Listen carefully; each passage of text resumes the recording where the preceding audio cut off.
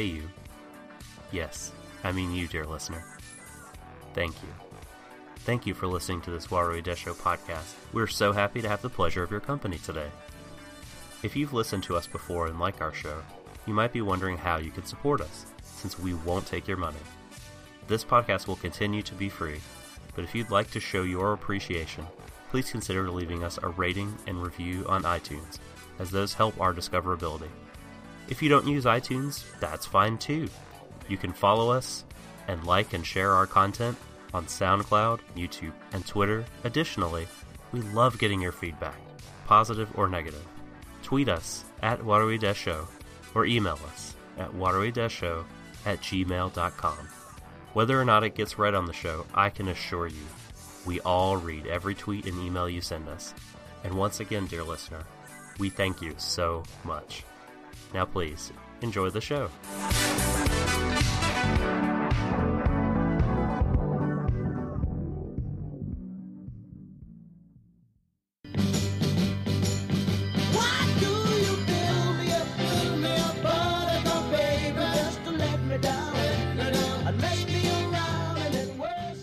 Hello everyone, and welcome back to Stream of Context. We've changed our name for this particular episode, on Debacle in the Franxx, episode 13. Sorry, 14 I meant to say. Joining me with today, as always, is my sense of restraint just embodied in another person. It's over there, out of the way, so I can go all in. And actually genuinely nice guy, the Soul Doxer. I just ordered a Reagan swimsuit calendar. But the Reagan I mean is not former U.S. president. I mean the mentor from Mob Psycho 100. I really had no idea how to answer that initially, because I did think of Ronald Reagan. Do you say it Reagan or do you say Regan? Regan sounds weird. Reagan. I think Reagan, yeah. But did you say it was a bodysuit? A swimsuit calendar. Oh, so it came from his Warskate line then? Indeed. Hey. Oh, no, that's actually Nixon. Shit, I'm getting my presidents mixed up. Well, that joke fell on its ass. Speaking of things that fall on their ass, though. Darling in the Franxx, episode 14. Now, before we discuss any of this episode, we have some housekeeping to do. Oh, boy. And I'm going to say this up front.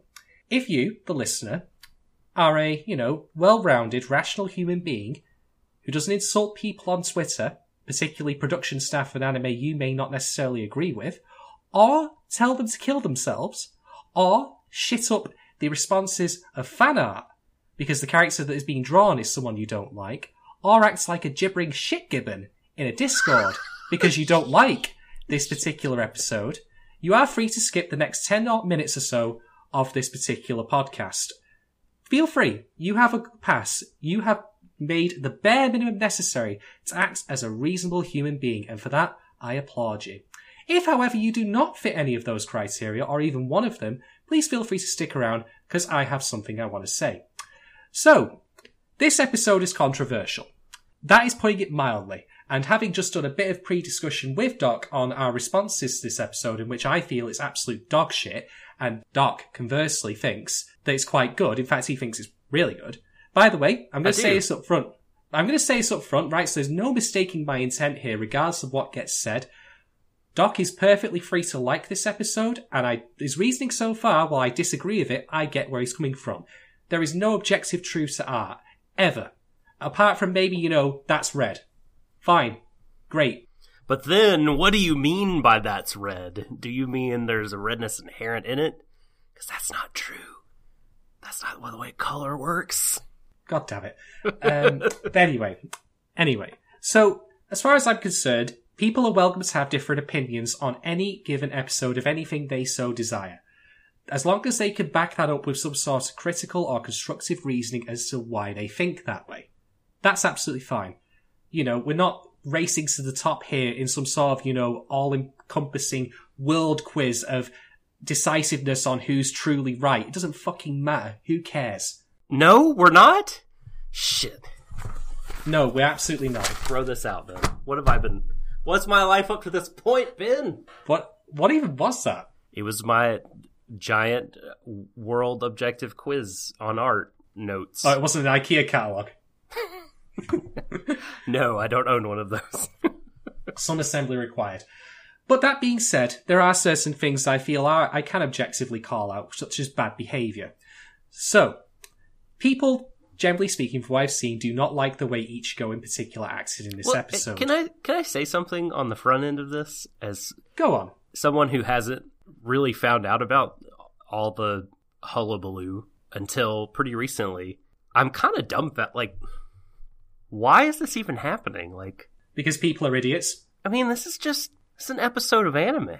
Like, have people not really watched anime before? I mean, like, there's anime TV shows where shit happens and heel turns and people go crazy and get violent and destroy relationships. Like, this is not uncommon in stories, let alone anime. I mean, I don't know. It seems like, as much as I liked this episode for kind of breaking out of a rut that Franks might have been getting into, like, it's not super crazy, you know. It's not like it's a misunderstanding. It's not like they all killed themselves or something truly controversial. You know what I mean?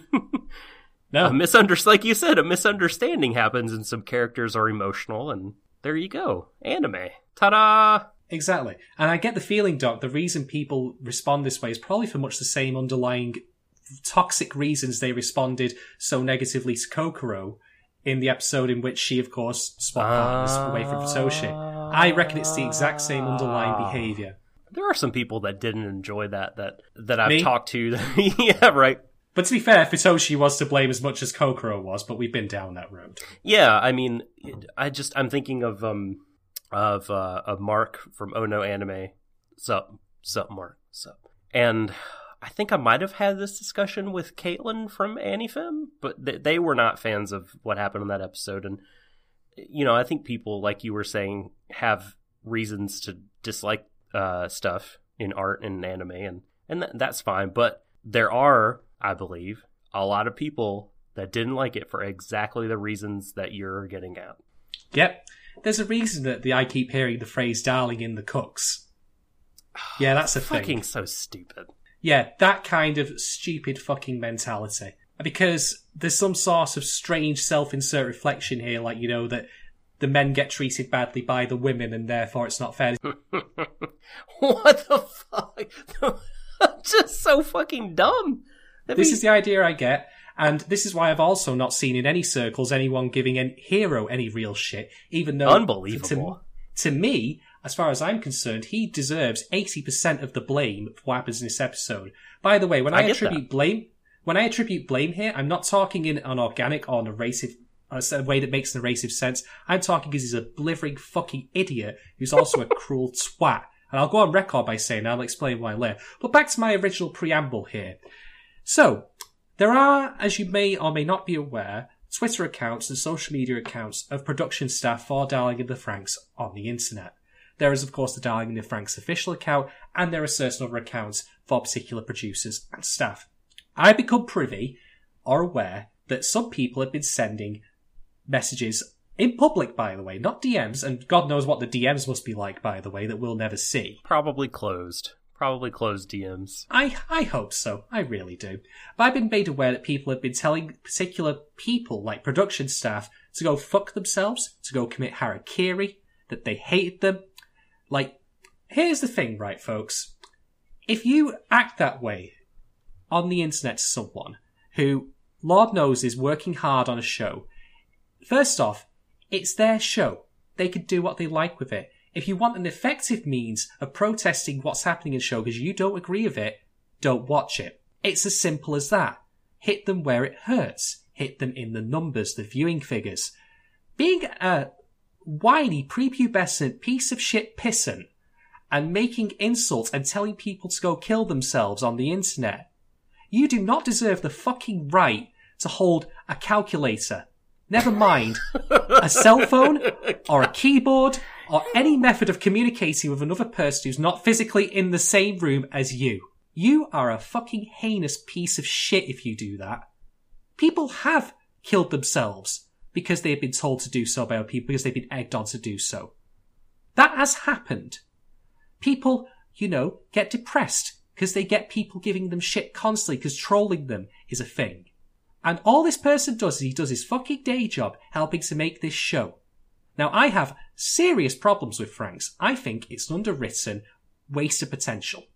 But you will never, in a million fucking years, find me going out there to directly insult the people that have done this. I might make a joke once or twice. I might complain about a legendary director supposedly not living up to his thing. But you will never hear me go actually onto Twitter to directly message them and say that. This is fucking appalling. You all should be fucking ashamed of yourselves if you've done this. I hope one day you look back and you realise that you've acted like an absolute bastard and you feel some sense of shame for this.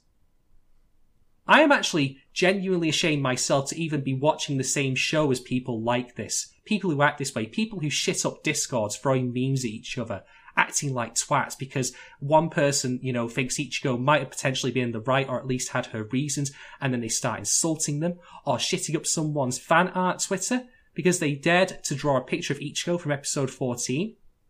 Grow the fuck up. You are watching a show which is supposedly about kids growing up to be adults. That's the concept that's been explored a lot of times. So maybe if you like this show so much, you might want to fucking follow it. So as far as I'm concerned, well, I did say before that I don't, hit where it hurts, don't watch the show anymore. I'm going to keep going because what I want to see, the positive message I want to give after all that bile I just spat out, is that I want there to be the opposite end of this. I want people to have discussions in which they say why they felt this was a bad episode, why they felt the character's behaviour was awful and didn't make any sense. I want people to be at least mature about it.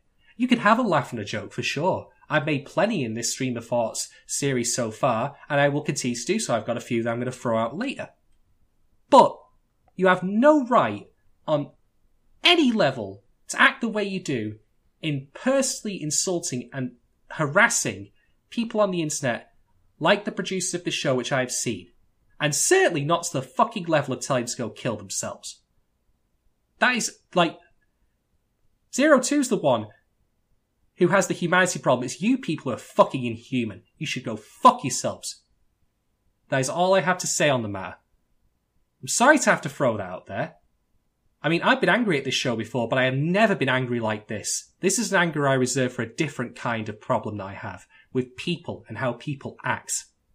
So there. Scorched earth. That's all I have to say on it. No crops will grow where this podcast hath tread. No, I'm not taking a soft touch on this. People have acted like twats and they deserve to be called out for it. No, it's 100% true. So I will throw my hat in the ring here. That's not the right phrase for this. Your 2 cents. My 2 cents is I 100% agree with what you're saying, and where you're coming from. I think it is, at best, extremely childish behavior. I mean, at worst, as you say, it can influence people to do very regrettable things and acts of self-harm, and, people should realize that they're talking to people. People should have empathy. I'm trying to cast my mind back to when I was a teenager or preteen, and I mean, I didn't think this way, but I'm trying to imagine thinking this way. I get really, really loving a show and being super duper invested in it, but I mean, this is just not the right way to go. First of all, I think being so invested in a television show that, this kind of behavior would happen should signal that there might be kind of a problem, and you might need to be a little bit more reflective about how you spend your time and, the attitudes and that you're having and responses you're having to media. And I mean, also on a purely pragmatic level, I feel like if what you really want to do, if what you really want to do is be angry, then there's a million things you could be angry at, and what I'm about to say doesn't matter to you. But if what you actually want to do is convey your feelings to the people that are making the show. And by the way, as Shadon pointed out, I'm not squeamish or averse to critical arguments against a piece of art. Tear it up, chew it up, spit it out, take it down, shred it, go after the art. But when you start being incredibly gross, mean, and vile to the artists, I mean, you've crossed the line. But getting back to what I was saying, if you actually want the artists and the creatives behind this to change direction, to not do the things that they're doing anymore, I mean, it would behoove you not to be a huge dick because they're just going to tune you out. It'd actually be better if you, as Shadon said, if you want to protest, don't watch the show. If you just also want to like be a reasonable human being and tell them in measured word and tone why you disagree with the direction they're taking, do that. I mean, it's like, so I don't know if you've ever worked a crappy job, Shadon. My first job, I was a server. I served tables, and from that experience, and I think I was pretty good at my job. I never got a complaint from my boss or anything like that. But if someone just didn't tip me because they weren't happy with my service, if they just left no money, my automatic response in my brain would be that they were an asshole or cheap. Like, it was just, I immediately wrote them off. And I feel like spamming people on Twitter with horrible memes or, go kill yourself, like it's going to get that. But if someone, say, calls the manager at the restaurant and says, hey, I left this server guy a tip, but I wasn't happy with X, Y, and Z, then my manager would tell me about it, and I would think to myself, okay, they left, they didn't stiff me, so they're not jerks, but like they're giving this constructive feedback. Clearly, I was in the wrong and I need to change something. There are ways for you to state your opinion in a way that people will listen to you and not dismiss you as a complete and utter tool. So please bear all this in mind and don't be harmful and hurtful to other people just trying to do their jobs. And as Shadon said, make their art, which is, it's a commodity, but it is also art they're making and they're expressing their themselves. Yeah, or even other fans inside the community itself. If you don't like Ichigo, that does not give you the right to shit up someone's Twitter feed, when they post fan art of her. And by the way, I certainly do not see that happening with other, certainly more contemptible characters such as fucking Griffith. Well, yeah, I wonder why that might be. I wonder why that might be, he says. Knowing the answer in his head already, because he knows how people like this operate on the internet when it comes to people who have the opposite gender. Check below the waist of the characters and you'll find out. Yeah, exactly. Again, also why Hiro and Futoshi, when they have deserved Reiki over the coals, I have not seen in grace numbers I have seen with the women. Look, I mean, what you said about people thinking that the men get poorly treated in this show and the women walk all over them or whatever, and that boggles my fucking mind. Are we watching the same show? It's unbelievable. Evidently not, or evidently I should start wearing horse blinders for this shit. Oh, boy. That is all we're going to say on the matter. All we ask is that we conduct ourselves a little better. Because Lord knows that when I have spoken with people about the show, a show that I generally speaking do not like, but I can see potential in, I've still enjoyed talking about it. Yeah. Hell, that's why I'm still doing this very podcast week on week, committing a lot of my time to do so, both in actually recording it and editing it. There are other things I could be doing with my time. I could be watching a number of other shows. I could have watched the entirety of Ancient Magus Bride in a single week, rather than editing a single episode, or a place further in the universe. But I enjoy critical discourse immensely. It's one of the great pleasures of my life. It's the reason I do a podcast. And I guarantee if you take 5 minutes to figure out how to go about that yourself with other people without being a tool about it, your life will be much more enriched as a result. So please, for Christ's sake, just grow up. Act like a regular, normal human being, a regular adult. Shitpost if you want, but don't shitpost in a way that demeans other people. Please. That is the PSA I will do for this episode. Yeah. And that's it. Also, no one knows, like, it's incomplete. You know what I mean? Like, there are always, what am I trying to say? I can think of a million instances in which this thing will happen in an anime or a TV show, and I'll be like, oh my God, I cannot believe this happened. My emotions are heightened. I'm sad. I'm mad. I'm upset. How could they do this? I don't understand. And then given the context of episodes going forward, it either makes sense or is shown to be totally worth it because there's some kind of connected payoff that will have to do with it, some sort of redemption or reconciliation or who knows. So I mean, at the very least, there's this whole thing, you know, this very practical observation that the show isn't done yet.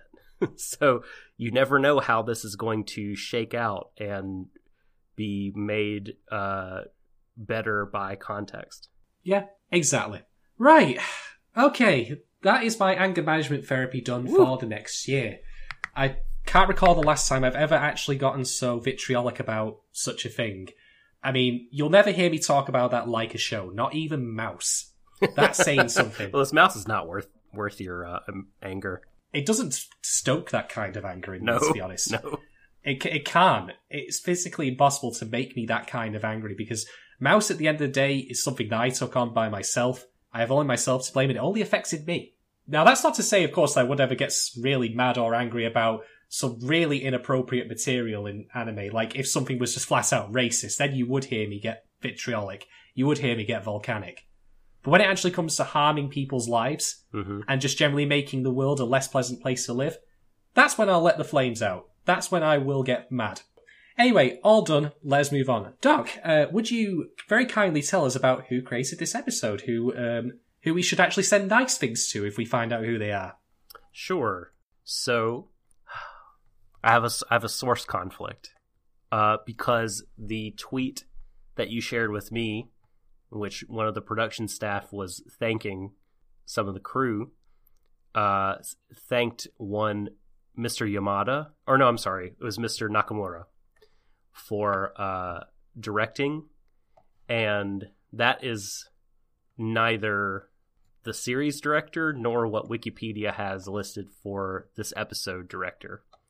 Now, the episode director Wikipedia has for episode 14, Punishment and Confession, is one Hiroyuki Kaneko, or Kaneko. And if you Google search that, you'll find someone that works in the humanities department at a university in Japan. You know, I have to say, at certain points with this episode, I really did feel like it was being made by the janitor. Now, that's, of course, not the same thing as the humanities department, of course, not by a long shot. How dare you? It clearly goes to show my line of thinking doesn't feel too far off. Although, of course, I do know that's absolutely not true. They wouldn't have someone from the humanities department running this. That's nonsense. Funny to think about, though. Now, I don't know which Nakamura that the tweet was referring to. So basically, I just kind of throw my hands up at the episode director and who they might be. If someone in the YouTube comments or, you know, Twitter at Wataru Desho wants to shore up my ignorance, please feel free. I would appreciate that. The episode writer, according to Wikipedia... Oh, I'm sorry, did you have something? I was going to say, Doc, you've used one of your lifelines now, so you've only got 50-50 left. And phone a friend. God damn it. Use the rest of them wisely. You only have this episode to use them in. And so what do I have left? 50-50 and... Phone a friend. Oh, so I pulled the audio. Yes, okay. All right, very good. I will judiciously deploy them at the correct time. Hiroshi Seiko is the writer, and that may sound familiar because, again, according to Wikipedia, this person is the screenwriter for episode 11 of this show. Mm-hmm. And that episode... yeah, everybody's favorite episode! It's Partner Shuffle. Come on down! That's actually too perfect, given what we've just discussed. You have been selected for Partner Shuffle. Get ready, because the lady in your mecha is going to be different lady. Oh boy. I can't even believe that it's literally the same guy. Gentle reminder, folks, by the way, don't give this guy shit. Just throwing it out there now that we have made that connection. Thank you. Indeed. And just to re-put out there this person's credentials again, a lot of Attack on Titan script writing, wrote an episode of Kill la Kill, wrote 2 episodes of Kakegurui, which I just finished and fucking loved. That was a good gamble. Yes. Oh, this person was the series. I hate saying series composer. I always do that when there's a series composition credit because it sounds like they made the music. This person was a head writer for Mob Psycho 100, the television show, and also the Miraculous Unknown Psychic OAV special, which aired recently. Panty and Stocking, some script credits there, wrote the scripts for 4 episodes of Terror and Resonance, and once again is the head writer for the upcoming Banana Fish. Banana fish. Banana Fish. That sounds amazing. Yo, I'm a banana fish. Is that the new version of Big Mouth Billy Bass? Get fucked. What if that's... I wish there was a Big Mouth Billy that would say get fucked. That would be superb. No, a Big Mouth Billy Bass voiced by Kazuna AI. I don't know. I'm not really sure how to segue out of that, but that was an incredibly funny joke. That's all I have for the credits. Ba-da-ba-ba-da-ba. So, last time on Darling in the Franxx, we of course had episode 13, in which Hiro and Zero Two learn of their shared history. So we pick up where we left off. And this is pretty much note for note the exact scene at the end of the previous episode, which is, of course, you were the girl back then. But, naturally, Hiro now collapses as he falls out of his chair after telling her, you know, you're the girl from back then. And she's like, you were my darling. And eventually, Ichigo manages to get inside the cockpit of Strelitzia, pulls Zero Two back, and she just kind of limps backwards into Goro's arms. And he's probably the only person who actually shows any sort of real empathy towards this episode, with the exception of Kokoro, I guess. And a push. Yeah, Kokoro. And Ichigo's yelling, Hiro, are you alive? Are you alive? And I'm like, well, he's never really been alive. He's always been, you know, dead weighted to me. But hey, there's that, you know. So they, of course, take the pair back to base. Hiro's carried out in a hospital trolley with Ichigo yelling at him constantly, like, wake up, or at least that's what we infer. Some decent direction here, actually, by the way. There's Zero Two's eyes are mastering one of the panning shots, going only so far as up to the bridge of her nose. And I thought, that's quite nice, actually, to try and hide how she's, you know, visually how she's feeling to the audience. So then we go to the OP. Minor technical note here. This is not, by the way, the thing you think I might be talking about, Doc, but this is, I believe, the I got it wrong. I thought they were working on a new OP. Nope. No, but they have either subtitled the OP. This is a Crunchyroll specific thing rather than, of course, the show itself. But they've actually subtitled it for the first time, and I was like, huh? Oh, okay, cool. Gibberish. No.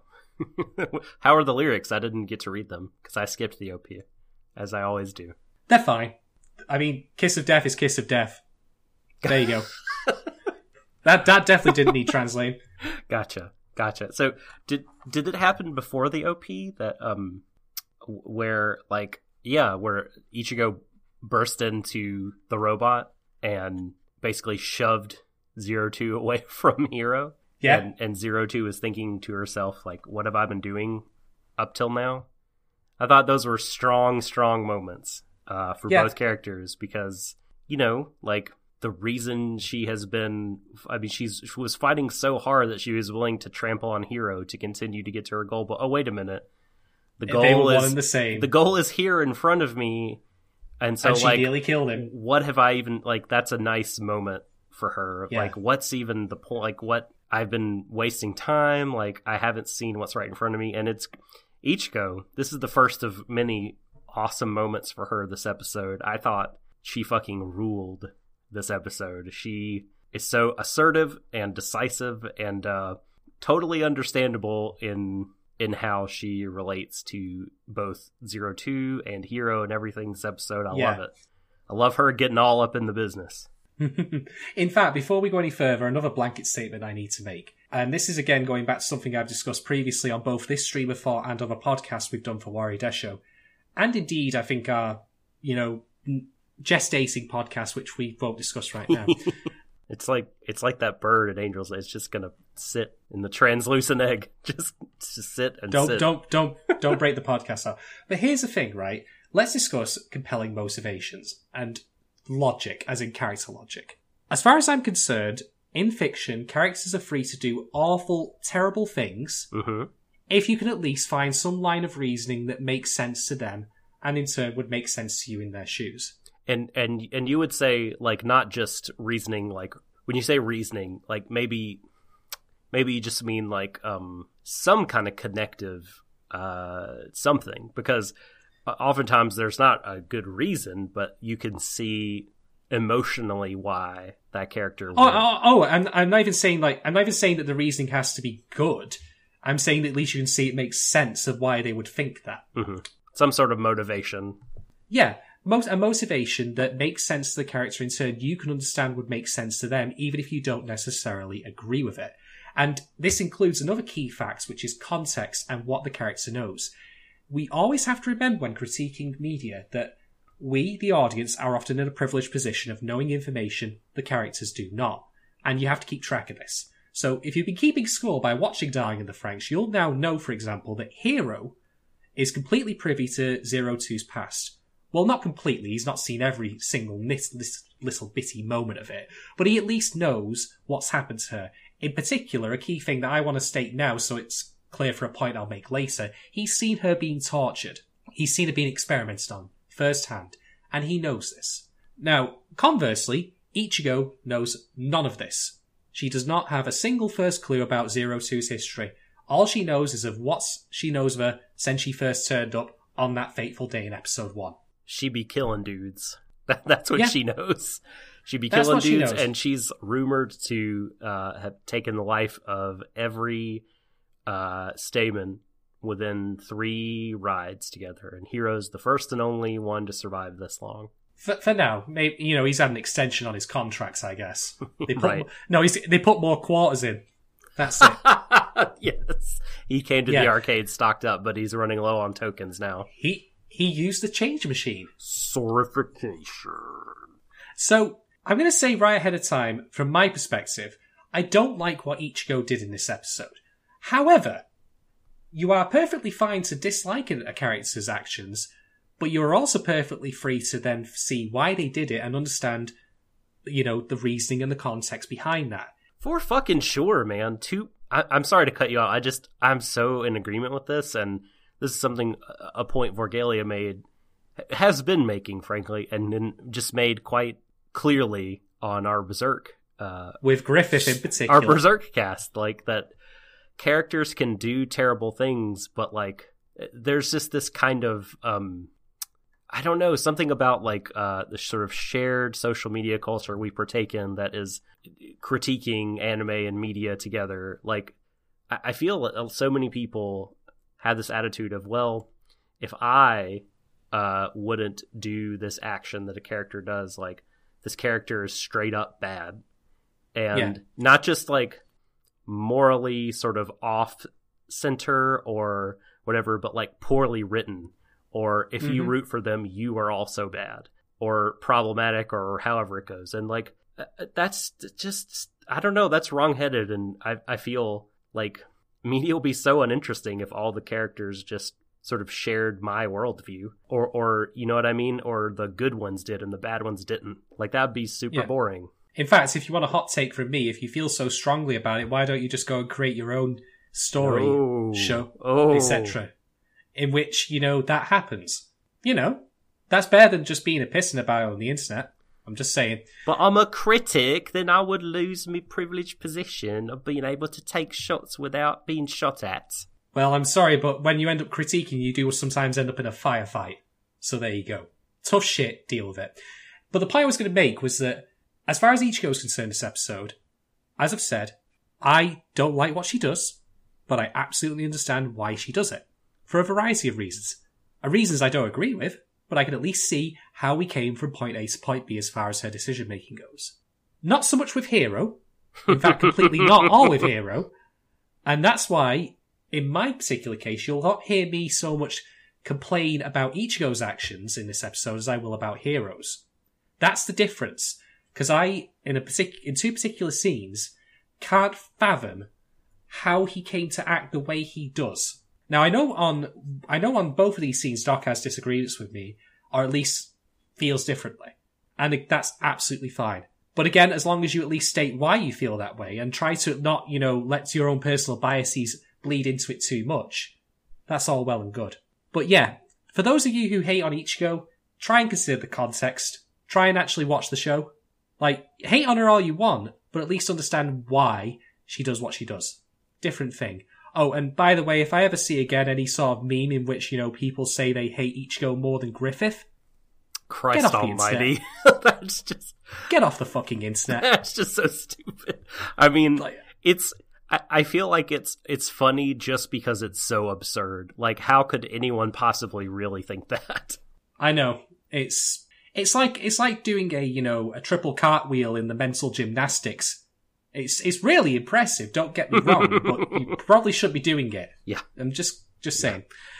So, back to the episode. So after the OP, we cut into Nana and Hachi, Mr. Crew Cut Man. Nana looks like she's really bored playing Hearthstone on her iPad. She does.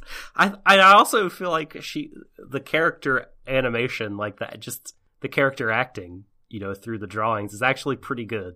Yeah, in that scene. It's also just for a little, for a little moment there, like it was conveyed really well how sort of like she was, Yeah. Basically, why I feel like I would have had her same expression if I were watching the show on that iPad. Hearthstone, by the way. Yeah.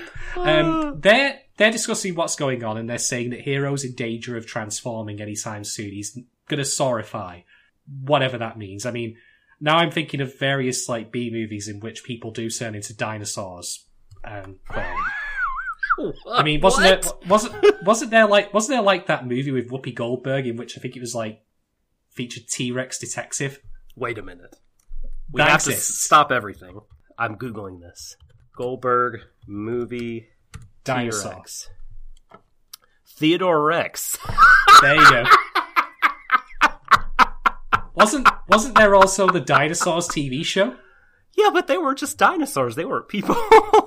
They were like, humanoidish. Well, yeah, but there was no... But you specifically said B movies in which people transform into dinosaurs. Okay, that does exist I would as well. like to see. I'm digging through my Red Letter Media memory here, because I remember they did a Best of the Worst on one of them in which I think the plot was that you had to fuck these women before they turned into dinosaurs, which actually isn't too far off from Darling in the Franxx to the point where I'm just like... I'm making connections in strange places here, folks. Okay, so Theodore Rex. 50% of Google users liked this movie. However, on IMDb, it has a 1-star, 2.4 out of 10 rating based on 3,500 votes. Damn. This is unbelievable. I can't believe this exists. You need to watch Red Letter Media. It's amazing. But anyway, the reason I bring up the sorification point is because there's something I want to say about the visual thing here, which is again that sometimes Franxx, in my opinion, drops the ball on this. If Hero is that close, if his blood is so saturated with yellow citrus flavored blood cells, whatever they are, why are we not getting any visual indicators that that's about to happen? Like, I bruised myself recently by slipping in the shower because I'm an idiot, and I now have a nice bruise on my knee. That's from, bleeding under the skin. If you get jaundice, which is actually the closest thing that you could technically call to being yellow blood cells, right, your skin goes yellow. I was sick recently and I was really pale as a result. So, where are the visual indicators this is happening here? I'm not saying it needs to be something that necessarily people would see, like the scar. Every time I come back to that, I just grind my teeth a little bit more. It's just gonna be like, they're gonna be bloody stumps eventually. But, like, could we not have some sort of indication, like maybe, he cuts himself and suddenly he's now bleeding blue blood? I mean, telling me that he's going to, sorify is all well and good, but this is a visual medium, so give us some visual cues, please. That would be nice. That's all I ask. Excuse me, it's an audio-visual medium. Thank you very much. I'm going to audio-visually mute you in a second and do the rest of this cast solo. Is that like your secret personality? Like it?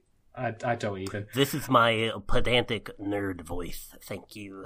Go back to trolling on Twitter where you belong. Anyway, so after that, we have a couple of brief inserts of 02. No, what did she say? It's time to call it off, right? She's like, hey, I thought Hero could handle it. Nope, sorry. Time to stop. Nope, gone too far. It went too deep. He didn't say the safe word. And then, confrontation and framing. Yes. Some nice direction with this. Hichiko confronts 02 in the corridor as she goes to see Hero and says, no, you're not going to see him. Not by the hairs on my chinny chin chin. Never again. Never again. Yeah. And, like, they've actually done a reasonably good job of leading up to this with the various confrontations they have had in which we've seen Ichigo be scared of her, but now she's outright confronting 02. Like, she's standing in her way and refuses to budge an inch. Ichigo has been pushed. we're going to talk about Zero Two being put, like, Ichigo's been pushed quite far. Hiro is once again hospitalized, and it's once again Zero Two's fault. Not the first time this has happened. Her dear friend, and possibly more than friend, Hiro, has been following around this person and getting into all kinds of life-threatening jeopardy. So enough, no more. You know what I mean? It's and they probably all heard. Do you think Nana told them something about the kind of danger Hiro was in, or do you think not? No, I don't believe so. It's hard to. I mean, they didn't show it, so we probably shouldn't assume it. No. So this is happening, and Ichigo's arm is broken, by the way. I'm going to bring this up for a small quibble I have later, but then again, it might not really be a quibble because it's also the future, but we'll come back to that. That's her actually being injured from Delphinium's arm being torn off at the end of the last episode. Why her arm is not, much more mangled than that, I don't know. It doesn't matter. I mean, the plot hole of Delphinium's arm even being ripped off is silly, but... Well, we've seen, the robots and, how damage relates to them is just kind of all over the place. And they just sort of do whatever they want to do. If they want to make it bleed over to the pilots, fine. If not, you could have Strelizia getting pounded through a building and no visible damage of any kind will happen to the cockpit or pilots. But then Hiro drives a bit awkwardly and stubs Strelizia's toe on a rock, and suddenly Zero Two's like, gushing blood! Exactly. This is exactly right.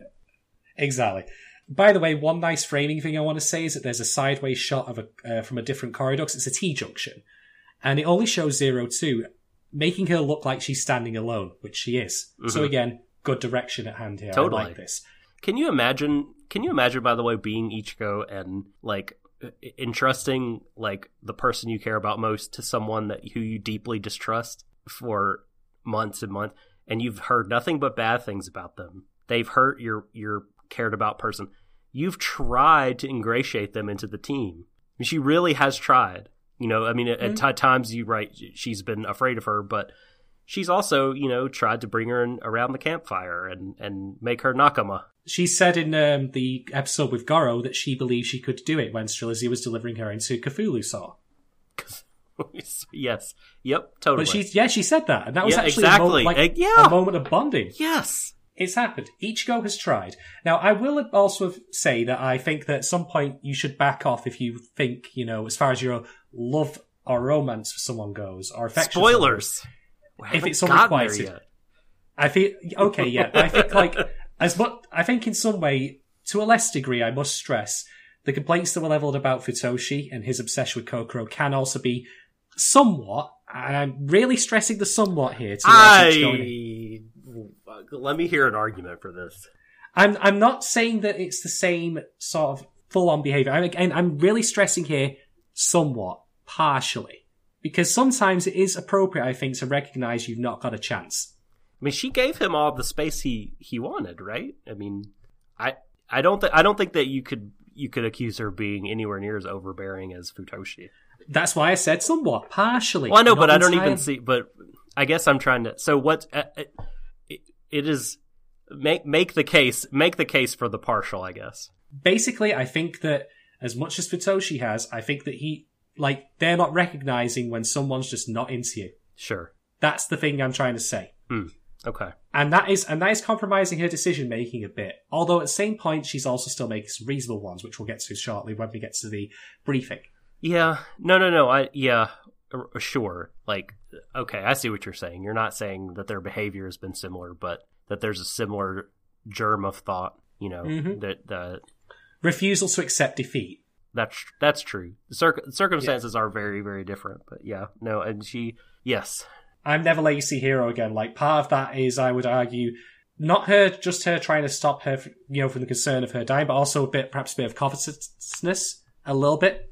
Yeah, no, that's entirely fair. Now, I did just say briefly about the direction, and I thought it was good.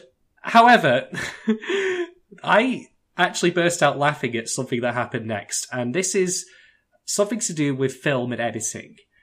Now, I'm not really all that familiar with film terminology and editing terminology. I mean, I know what the Kuleshov effect is, and this isn't it, by the way. I'm just mentioning as an example.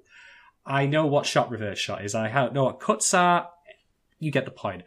I don't know what the term is for this, but here's the thing, right? We have, I think the ending of this confrontation is of Zero Two looking directly at Ichigo from her perspective. Like holding her by the hand or something, I believe. Am I right? Oh, gosh. Well, let's say that you are. All right. Actually, I'm looking at the frames. It's just Zero Two's balled up fist. Uh-huh. So we then cut to someone waking up in a hospital bed. Oh! I know what you're saying. I know exactly the thing you're talking about. And because it flowed from that previous scene, I thought this was Ichigo waking up in a bed. I thought she'd just be cold cuts. I thought Zero Two was waking up because the first shot was of someone looking up at Ichigo. And I was like, wait a minute. What the fuck just happened? I really thought Zero Two had just backhanded him. Uh-huh. Knocks the fuck out. I do remember this, absolutely. And I chuckled my ass out. It was so funny. By the way, this whole episode, like beginning from the shots they reused from 13, I feel like all the way to the end, really. They really, the animators crushed it with Zero Two's expressions. Yes. You know, they ran the gamut of like steely-eyed, I'm holding it in, to like deeply hurt, to like anxious, to angry and vengeful, like just everywhere. And I thought that they really, really killed it. I mean, it's hard not to feel for the character when you see visually through her face. It's well communicated how hurt she is. Yes. No, I agree. Again, that's what my complaint is always with Franks. I mean, broken record here, marking of one on the notches, on the wall. The tally chart you've all got going at home here, tracking how I feel about this show. Generally speaking, apart from some hiccups such as that editing thing there, where what they really should have done was have an insert shot of like Hero being out cold, like an overhead shot, and then cut to the first person thing, just to break up the two things. So it doesn't, the transition doesn't infer it's Ichigo who's waking up there. I mean, mind you, that was really funny, so I think actually it should probably stay just as a goof. It's not a major problem. It's not like problematic for the show, but I just found it funny. But my point was that, generally speaking, the technical aspects of this show, I think, are always really good. So my complaint, as always, is the scripts and the writing. Mm-hmm. So I can never fall for that. I do feel this episode, to some extent, had a few less directional touches that I was particularly noticed, but don't take that as gospel. Just take that for what I saw. And admittedly, a lot of this I was seeing red mist over the, to me, brain-dead actions of our leading character, which we'll get to in a moment. Is it time to talk about Mitsuru yet, or not? It is pretty much. So Hero wakes up and, everyone's around his bedside except Zero Two, of course, saying, hey, you're back up. You'll be on your feet in no time. Hero's neck looks like he's been really badly sunburned. I mean, she left a mark, dog. The marks are so thorough and like everywhere. I just thought, wow, Hero, like, get some suntan lotion on, man. You gotta protect yourself from the UV rays. Sweet tattoo, bro. Or sorry, it would be sweet tat, I guess. That's what you cool teens call them. Get some ink. That's what I would call it. That's right. Get some ink. So yeah, they all turn up, say, you're okay. Good stuff. Don't worry. We're going to look after you. See you soon. And then there's a scene between Mitsuru and Hero, because Mitsuru's the last one to leave the room, and Hero's asked him to stop by for a second. Oh, thank God this happened. I feel like they could have probably delayed this initial conversation a while, but I'm glad that they didn't. I'm glad the Hero was like, hey, look, I just remembered all this stuff. I mean, his mind could probably be entirely occupied with Zero Two, but he wants to try to, like, set the record straight, I guess, with Mitsuru, or apologize, which he does. He does, yes. Mitsuru, of course, Mitsuru is going to say, like, oh, that? Psh, I didn't even think about it. I'd forgotten about it till you brought it up just now. It's not like it's been keeping me up at night and forcing me to become addicted to painkillers. No. Yeah. So I understand that Mitsuru parries this away, but I feel that this really should have been the point at which they started thrashing things out a little bit. I mean, Hero's for a start is not going anywhere. I mean, Hero knows now that his memory has been scrambled. So he might want to have told that to Mitsuru, and maybe that would have led to a change in their relationship a bit. Yeah. The thing is, right, like, in some ways I would argue that if you could call it this, Mitsuru and Hero are rivals. not in a traditional sense. I mean, certainly Hero doesn't see it that way because, well, he's got a brain made out of spaghetti, so he probably can't even spell the word, never mind understand the concepts. But the way I see it is that oftentimes when there is a good reason for a relationship to change between characters, it should. Unless characters double down when the opportunity to change up happens, unless characters double down on the status quo because their personality dictates that. And I can see that happening in Mitsuru. Yeah. But Hero doesn't offer the necessary context to allow this opportunity to even happen. So it feels like this conversation is very perfunctory, to me at least. Consider what Hero says to him at the end of the conversation. Thank you. To me, this suggests that Hero knows that Mitsuru could have a lot more to say, could have emotionally dumped on him. Because, as you said, Hero's gotten the memory back. Hero understands like the depth of, or maybe to some degree, the depth of what has happened. He knows he broke a promise. He doesn't entirely know how it affected Mitsuru, and Mitsuru, doesn't push it. Probably because I think it's a decent thing not to like bombard someone who's just woken up in a hospital bed about like emotional shit that you've been carrying around for years. That probably wouldn't have been a nice thing to do. So I feel like it'll probably come up again later because, I mean, we all know that Mitsuru hasn't buried the hatchet despite, as you said, what he's saying. I get that. My only concern is when I consider in the wider context of the show and how it has been thoroughly incapable throughout most of it on delivering what it set up. Indeed, it feels like this, to me, this episode is a failure on the setup of 12 and 13. But we'll get to that. Wow. What did 12 and 13 set up? I want the whole backstory of how... Okay, alright, okay. Right, but I feel it's also very key for me to note here that this scene does make abundantly clear that Hero now has his memories back. He remembers the promise he broke. So it cannot be, as far as I'm concerned, doubted that he knows about Zero Two's history now. He remembers everything that we saw. Mm-hmm. Yeah, I'm laying this out now because this is key to the biggest complaint I will have later. Maybe it can be doubted. I think it's more reasonable than not to agree with what you're saying. Because, like, it just makes the only doubt I have is those narration changes. Like, is that because, like, was Zero Two narrating things only she could say? I mean, like, we just fucking don't know. And it's probably more likely than not that they both saw all of those things. Yep. And I'm also pointing this out because Hero does act on the information he now knows to ask Mitsuru about the promise. Correct. He takes action on this info. And as far as I'm concerned, on the bullet point list of things that he should be telling people about with this new knowledge, much as I think that they do need to thrash out their issues, the thing with Mitsuru is dead last. Bear all this in mind for a future scene, folks, because I'm going to get pretty mad about it when we get to it, with all this context I've given. So, after all that, we get some sort of like brief flashback of Hero noticing that his aptitude scores were going down. I mean, I don't know. Do you reckon he would do well on the SATs in your country? I'm not so sure. Fuck if I know, man. Man, I'd take great pleasure in graphing his scores. Meow. Oh, the humanity. His score sheet might come back full of 9s. Oh. Whoa. Sorry. But he does make the connection at this point that after the day that he did meet Zero Two, his aptitude test dropped. So he's kind of got a hint in his head that, as I now believe, he was originally just as capable a parasite as everyone else, and they probably punished him. In fact, given the episode is called Punishment and Confession, perhaps they scrambled his DNA That's really interesting. I wish that would be said outright. Yeah.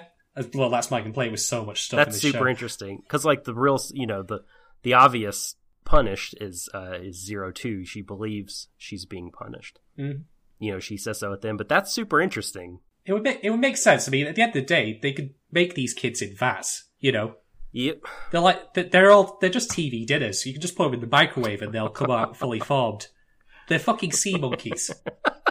So that would make sense to me as a punishment thing, because once, let him live a life where he suffers and, he had this thing taken away from him that he could do that drives him nuts, as it does.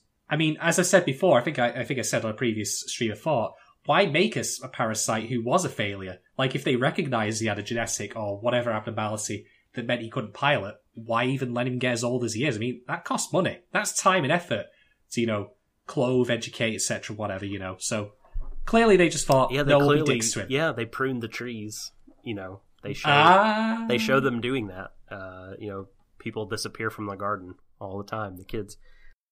So, after all that, it's time for another briefing. I mean, God, if I had as many beers as there were briefings in this show, I'd be absolutely rat-faced, so maybe I might make a drinking game out of that at some point. But anyway, it's finally time to talk about the Grand Crevasse. Yay, they tell them they're going there. Yes, including misspelling it on the actual diagram. They call it the Gran, G-R-A-N, not Grand.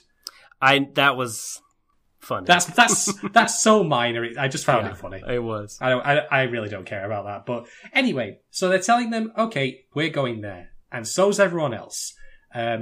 Nana says something really funny, given the history of the show, in that they describe that they're going there and they have a plan. The plan is, you're all going to kill all the Klaxosaurs, you and every other Franks there, including the Nines. The Nines are going to get in on the action.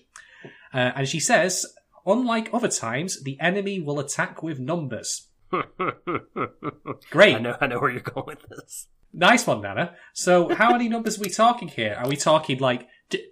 half a dozen, at least. I mean, honestly, I think that Darling in the Franks' numeric system is based on dog years. They clearly, well, I say clearly, it would seem like they just haven't had the resources or planning or something has gone amiss in terms of their ability to have battles at scale. Mm-hmm. Because in the past, I mean, there have been a couple of instances where there were meant to be battles of scale and they just flat out weren't. Yeah, exactly. I mean, episode 6 was the prime example of that, where, 150 really means 12. I know. Was that the GameCube one? That was the GameCube one, yes. Yeah. So, false promises, unfortunately.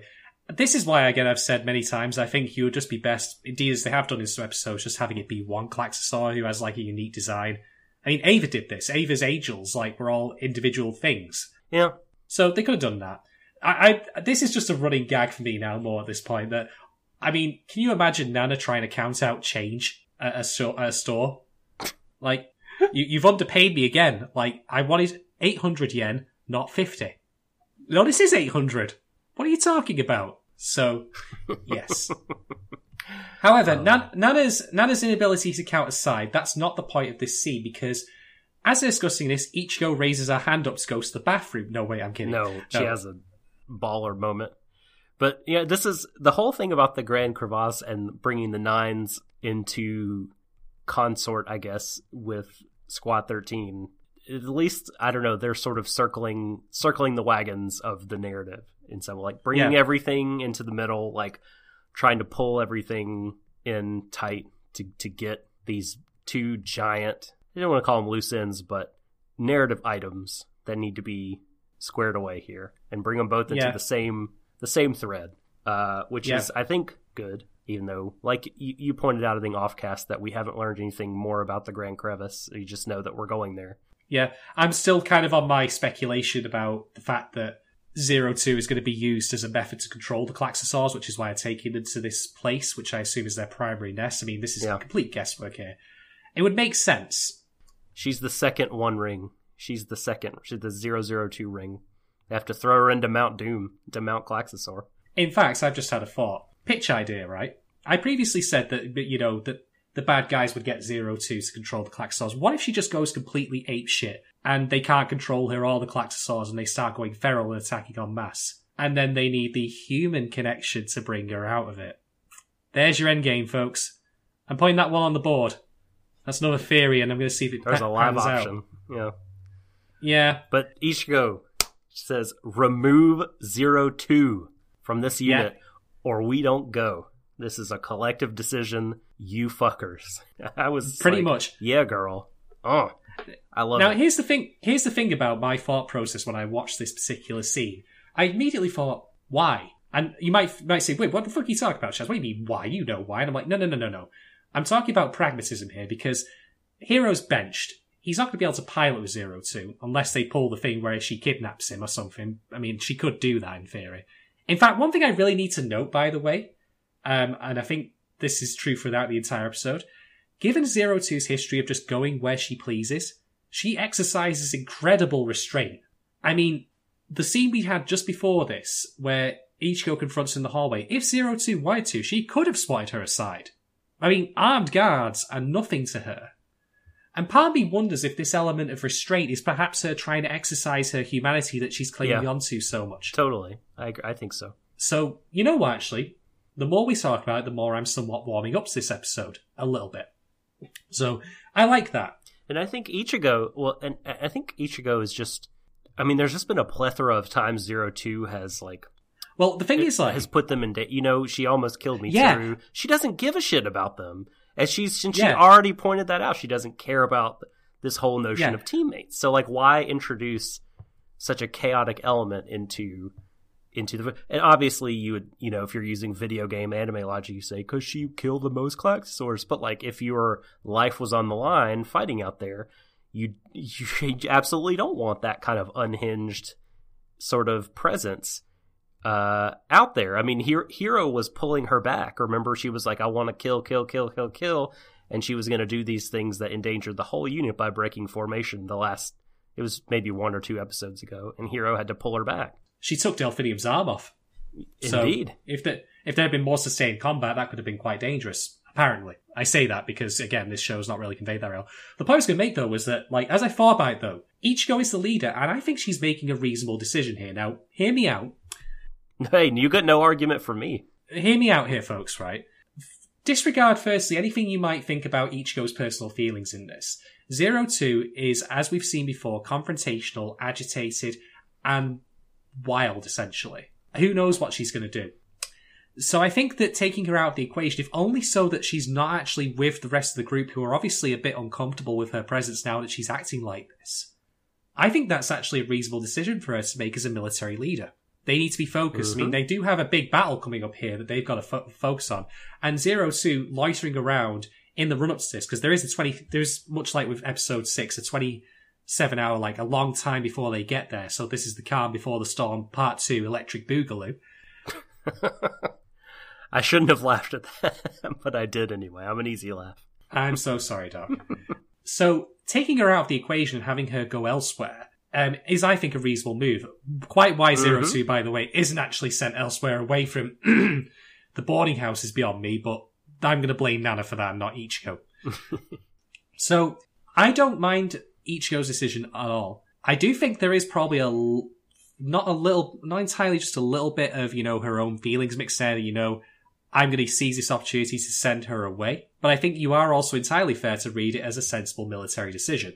Yeah, I think that's why she's probably so forceful about it. She wants it to convey that this is an official capacity decision that I'm making as the leader, not a whim. It's not a personal favor. One thing I will say as well, by the way, is just to speak to future potential for this show if they wanted to go for it.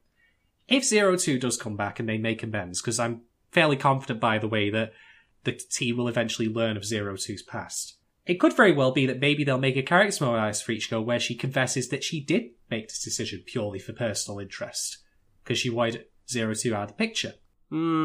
Maybe. But I think your reasoning that you said earlier was quite sound. Yeah, follow my line of thinking here, though, Doc. I say this not because I want it necessarily true, but because I could see what they could do with it in that she could then confess that she was wrong to do so. Because if it is just strictly a personal reason that she's doing this and she's just masquerading it as a, military decision, then that is wrong.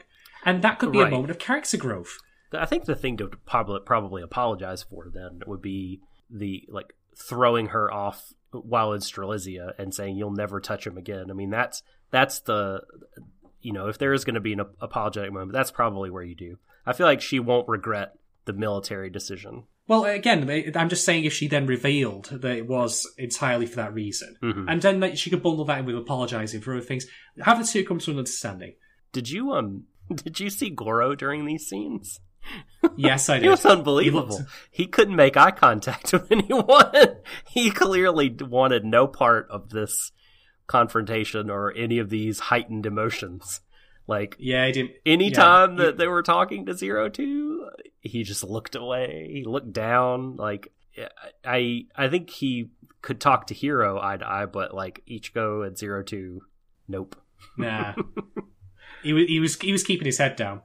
So it turns out that this request is perfunctory because they were going to send Zero Two back to the Nines anyway. Zero Two doesn't take very kindly to this, but much unlike the other times in which they had guards in that very same room pointing lasers, and eventually she capitulates, or at least doesn't take any direct action. Zorome even stands up to her and says you're not going to his room. So then we go to Hiro. Turns out that they've got Miku watching him, so that way he doesn't, run off and go find her. Guard Miku. Whether or not Miku is the best person for this is up for debate, but I at least appreciate the forward thinking they had in recognizing, we should do this. Yeah. However, this also did have a very funny insert shot where I just thought, you guys are out your fucking depth here. Which is that as Zero Two's like moping back in the boarding house about how everyone's getting in her way, which is a legitimate complaint. Like, people are putting barriers up at every chance she gets. Yeah. We got an insert shot of Zorome and Futoshi guarding the corridor with brooms. And I'm just here like... So good. I'm like, you've got no chance. You would not be able to fight off ROUSs. Rodents of unusual size. You've got no chance of beating this woman who has kicked the shit out of numerous armed guards with brooms? The fuck? Who the fuck do you guys think you are? Shaw the fucking Dead with a cricket bat? God's sake. Yeah. And she, as you say, she stuffs it down. Yeah. She holds the restraint for now. So, back to Hiro's hospital room, and this was a bit of wonky bit of editing because he's looking out the window after opening the curtain. The door knocks and opens, and he somehow teleports into the bed from the window. Oh, I think... I think I know what you're saying, but It was funny. He clearly doesn't want anyone seeing that he's trying to figure out how to escape. But yes, it did happen very quickly. A ninja-like hop under the covers. Yeah. Ichigo turns up to see him. The most, faux symbolic thing ever. She has an apple. What does it mean? I don't think it means anything. At least, not anything super deep. And funny that you say that, because I'll tell you what it could have meant if there had been, something that happened in the scene that should have done, but I'll get to that in a moment. If they, consummate their relationship. I am Ichigo, the forbidden fruit. No. Absolutely not. No, thank you. No. By the way, Ichigo's sling is now gone, so miraculously her arm healed up in a day. She can cut an apple now. No, she can't. How do you She can attempt to cut an apple. How do you fuck up cutting an apple? Now, okay, I'll grant you, they don't cook or clean for themselves. But this is such basic stuff I don't even understand. What the fuck? But whatever, that's not even close to my real complaint with this scene. So Ichigo arrives and says, here's an apple, do you want to eat it? And she starts slicing up for him. Why it needs to be sliced, I don't know. He can still, use his arms just fine. Then again, he was choked, maybe his windpipe. Fuck it, whatever, who cares? Here's the thing about this scene. They have a bit of a discussion in which Ichigo says, you probably hate me, but please don't see Zero Two anymore. I won't let you do it. I don't care if you hate me, you're never seeing her again. It's for your own good. Yes. Eat the goddamn apple. Now then, open questions to people who have never seen Darling in the Franxx, but somehow have been listening to this entire stream of thought from the beginning. Why? The one person who's probably done that. Danny from Anime is Lit. Still listening, but not watching the show. Okay, if you were Hiro, and I know we said before about speculating about how you might act in someone's shoes, but just allow me this once, and I'll explain why. If you were Hiro, and you had just been told that, bearing in mind that what I said before about what happened when he was speaking with Mitsuru in this very same room, telling him the knowledge he had just learned, would you A, tell Ichigo everything that you remembered, as best to your ability, about the shared history between you and Zero Two? In particular, how she was tortured, how she looked originally, and what happened to you and her after you were found out after escaping, including the memory scrambling, and also the suspicion you might have that you were tampered with so you can't pilot the Franxx anymore because your aptitude drops, funnily enough, after that day. Or B, do fuck all. Fuck all. If you said B, congratulations. You were a writer for the show. No, you picked the Darling in the Franxx bad ending in the visual novel. It's true. So here's the thing what I said before about character, logic and lines of thinking. I cannot in any way comprehend why Hiro does not either A, tell Ichigo everything that he knows here and now, given that he's just had the impetus to tell her put in front of him, because she has told him under no circumstances will he see her again. It's not like there's no reason, that's the breadcrumb for him to say something there and then. Or B, why he does not in his head, bear in mind inner monologue is a consistent thing in this show, question if he should say it, but then chooses not to. Mm-hmm. I would not mind him not telling her if he actually had a reason that to him made sense as to why he shouldn't. Like if he considered it. If he said, for example, it's 02's history, I can't give it out just to anyone, not even to Ichigo. But that doesn't happen. We get nothing. Not a damn thing.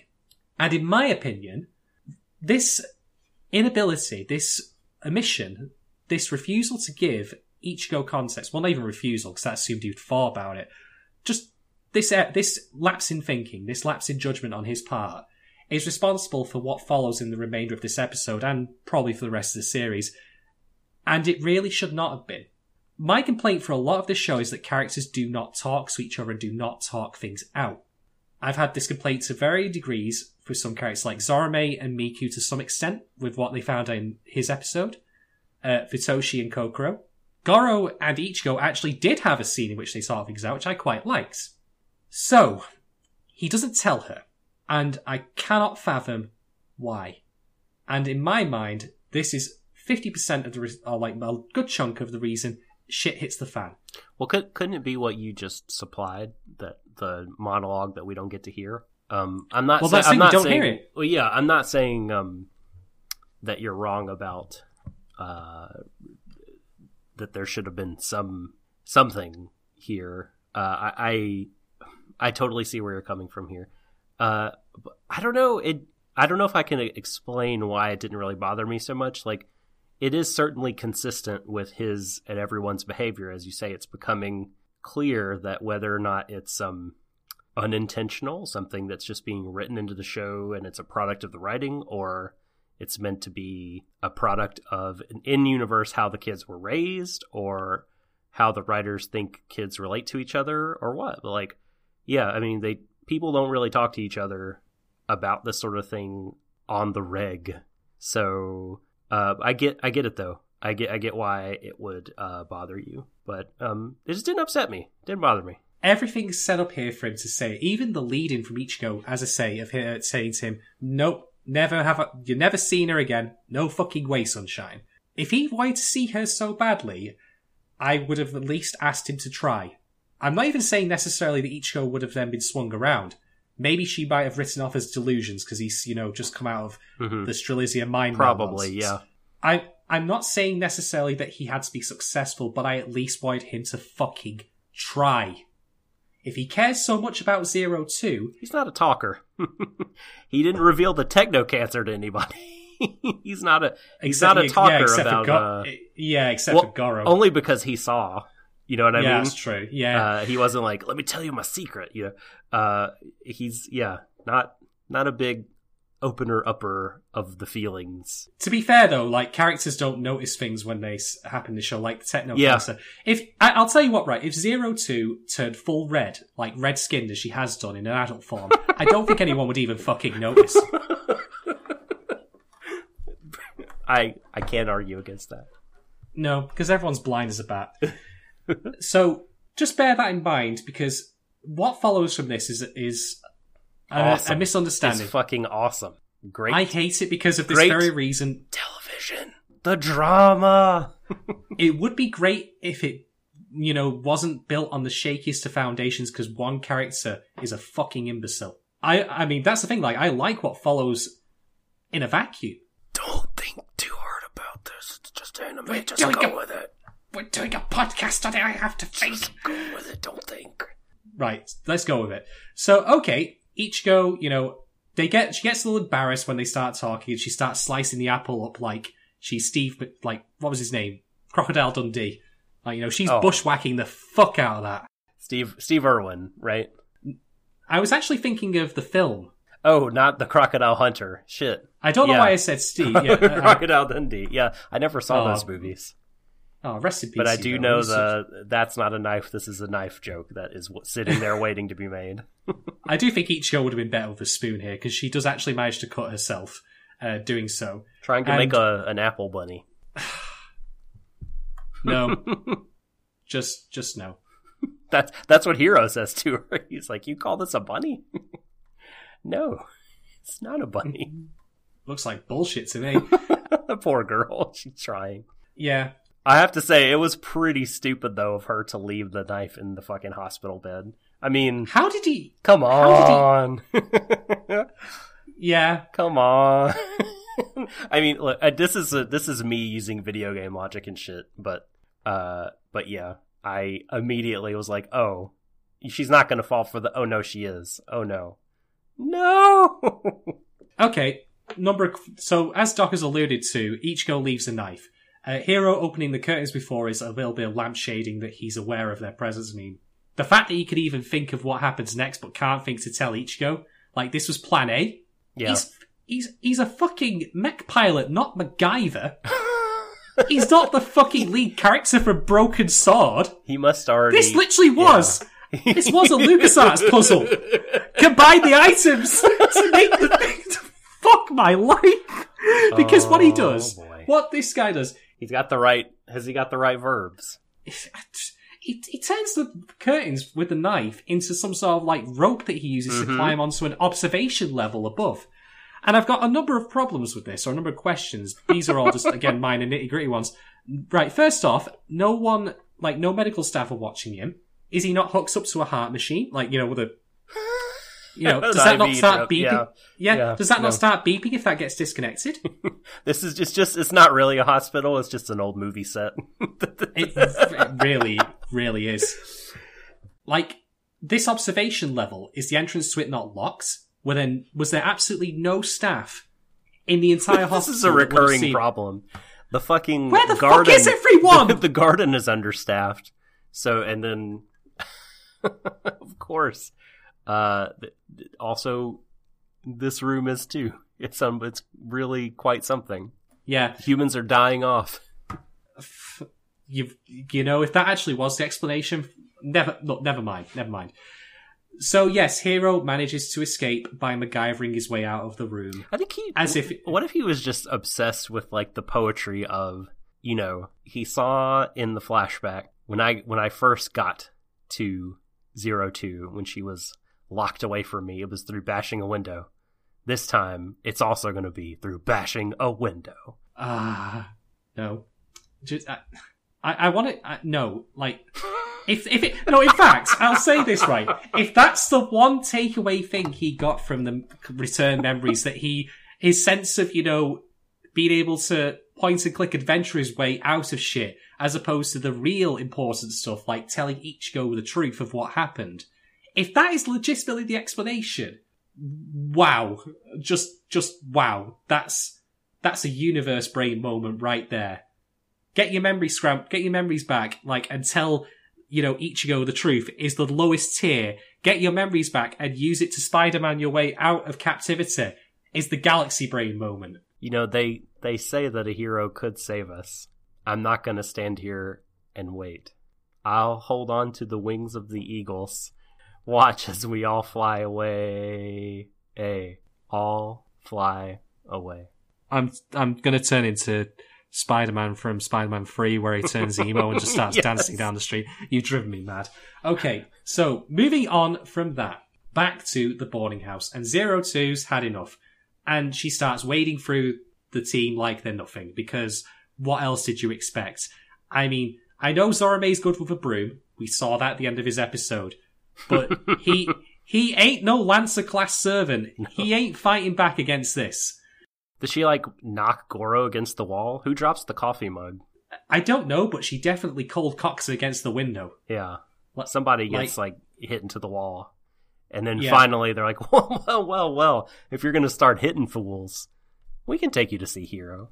It's all good. I actually feel sorry for you. Don't you, Kokoro? Oh, yes, I feel sorry for you, too. All right, cool. Let's all go see Hiro. We'll take you there. Just to talk. Just to talk. Yeah. Oh, wait. Oh, no. No! Yeah. I think this is I'm glad that at least Goro and Kokoro did suggest this. Makes sense. We'll go with you. I mean, admittedly, I don't know what they were going to do if, like, she suddenly did start, like, sucking his blood or whatever, but at least they're giving her a chance. That's something. But they get there, and, of course, Zero Two is Spider-Man his way out.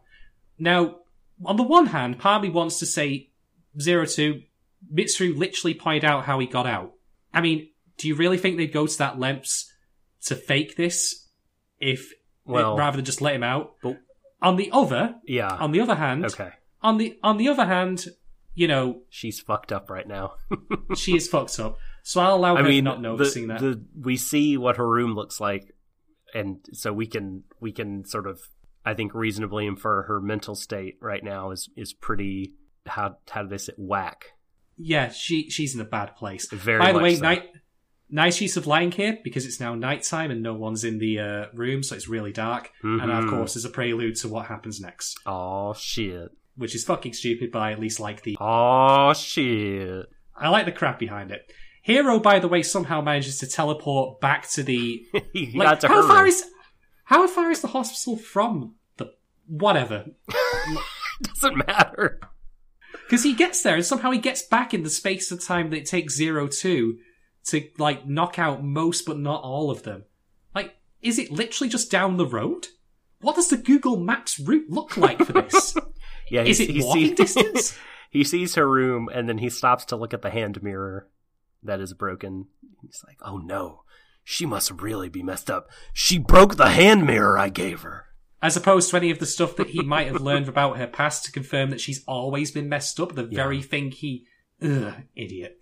Anyway, so he gets back to the hospital room. By the way, again, no adults anywhere intervening in this, knowing that something's up, despite the fact that people are being thrown around, whatever. No, yeah, it's Dr. Frank's experiment. Let them all kill each other. Well, that was a failure. Would mark it down the book. Experiment long. If there ever is an English dub of Darling in the Franxx, I really want that to be like the kind of voice that he has. That he just sounds like the medic from Team Fortress 2. Get 02 and put her in the mech. Fucking hell. Okay. Nana, here to... Nana, come here. Bring your sweet tail over here. What a jerk. Show me that tush. It's not after I get to use the word tush. You like the way my cold claw feels on your heart. Wait, no, don't finish that sentence. Good. I'm very glad you did not finish that sentence. Anyway, so yes, Hiro gets back, and 02 is looking like she's about to, choke slam Ichigo into the floor. And at this point, 02 is... We have the red eyes again. She's snapped. Yeah. She has snapped. Laughing maniacally, saying, like, you humans are so weak. Like, referring to them as in, like, I'm not. Everyone is in a heap on the floor. Yeah. I think previously I've discussed the idea of self-fulfilling prophecy. Specifically, people telling you, you're, like, you say to someone, you're a fucking idiot, and you keep telling them that, and other people keep telling them that, then they'll just give in. Well, alright, everyone believes I might as well act the part. Can't beat them, might as well be the way they see me. And I think this is what's happening to 02. She's now past that line where everyone thinks she's a monster, so alright, fine, I'll play the part. Mm-hmm, why not? Mm-hmm. I mean, she knows she's going to be shipped off tomorrow, like, it's kind of, yeah, I mean, she's been pushed beyond her limits at this point, and as we said, she's in a bad place, and, it's bad things happen. Very, very bad things that are, many of them are not entirely her fault, despite, like, that behavior she's displaying being, wrong. Mm. The things that, a lot of the factors that led up to it were not her own doing. No. So, Hiro comes in. Ichigo drops the floor. He's like, Ichigo, like, are you okay? And there's a brief insert shot of Zero Two, like, a look on her face, because he's going to each go first and not her. Oof, yeah. That's like, that was a moment. It's like Yeah. like you could see in her head, like, snap a little bit, like, what? You're going to her? What? What? Yeah, exactly. Here's what follows. Here, to me, is the crowning moment of dickheadishness in this entire show thus far. The gold star. Yeah, he's the gold medal he, on the stand hero of being an absolute twat. So Zero Two says, "I want to speak. You said speak your mind with me, and here I am. Let's just talk and talk." And I'm like, "Yes, let's talk and talk." Okay, maybe. No, I'm kidding. I'm kidding. In this heap of bodies which I have made, Not right now, of course. Let's have a cup of tea and a biscuit. I have to say, it's very convenient, by the way, that they're all actually in hospital when they've been injured like this. It's true. That's pretty good. Yeah. But yes, Hero, to the girl of his dreams, the girl he's been chasing, says, I'm trying to find a specific frame here so I can get the exact words so there's no mistaking it. Where the fuck is it? First he just like, why did you do this? And as you said, she said, well, I want to talk to you like you prompted, which, you know, before she was like, fuck you. Remember, she was like, a couple of episodes ago, Hero had came to her and said, hey, remember I said like we should talk to each other? Like, let's try that. And she's like, nope, not worth it. You know, she's got her own shit. But now she's like, let's actually do this. I wanted to talk to you, but they wouldn't let me. And so and then here's when he unloads with both barrels, coming from a pretty, you know, shocked and angry place, I guess, says, at this moment, you truly are a monster. Pow! Ugh. Through the heart. Right. Whew. It's really rough, man. Some rough shit. Here's the thing, right? Zero Two has injured his colleagues. Colleagues, I would argue, that he might care about, but certainly not to the extent that he has shown that he cares about her. Or if not necessarily cares about... Yeah. Or if not necessarily cares about her, covets her. Because she is his key to piloting a Franxx. So there's that. And there's not been much time... I accept the argument that there okay. No, let me finish. Okay, Please, go ahead. Sorry, go ahead.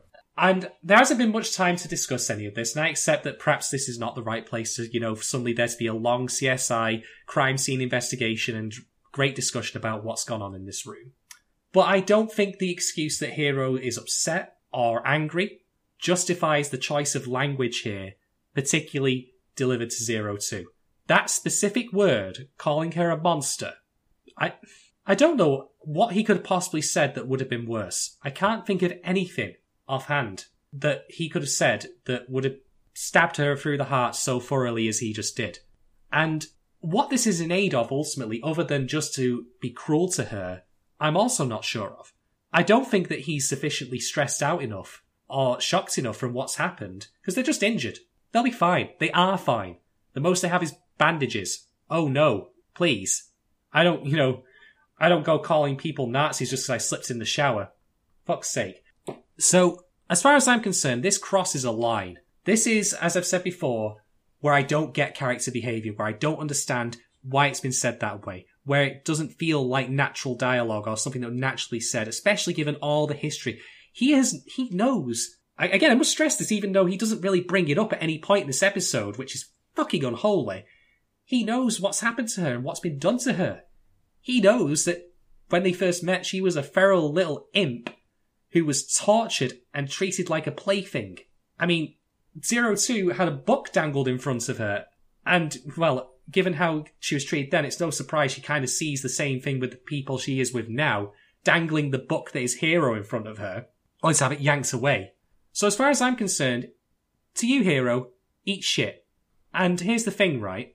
This drama here could have been completely avoided had that happened earlier in the episode where Ichigo at least been told about it, or at least there would have been some justification for it then happening because at least he tried.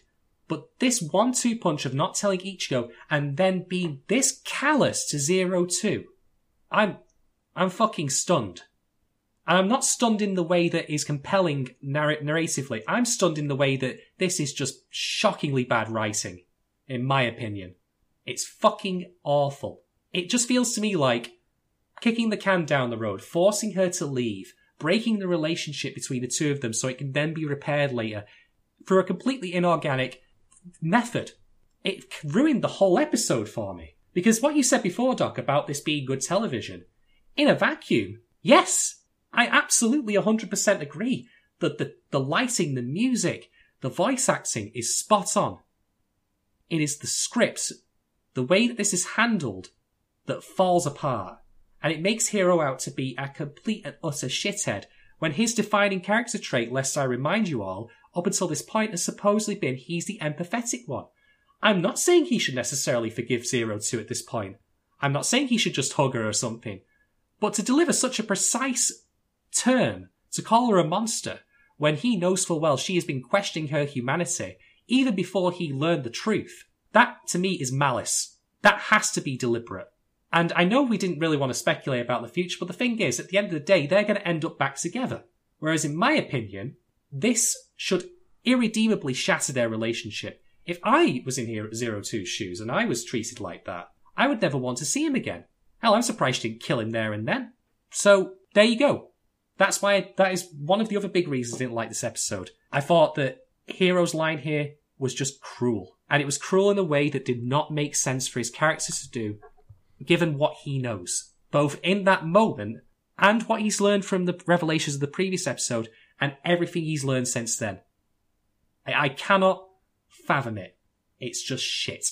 Would you dance if I asked you to dance? Or would you run and never look back? Would you cry if you saw me crying? I'm totally bopping my head right now. And would you save my soul tonight? I can be your hero, baby. Oh. I can... Okay, I'm going to stop there. I was actually thinking more of Bowie then when you started that. Oh. Just because I wanted to think of something good.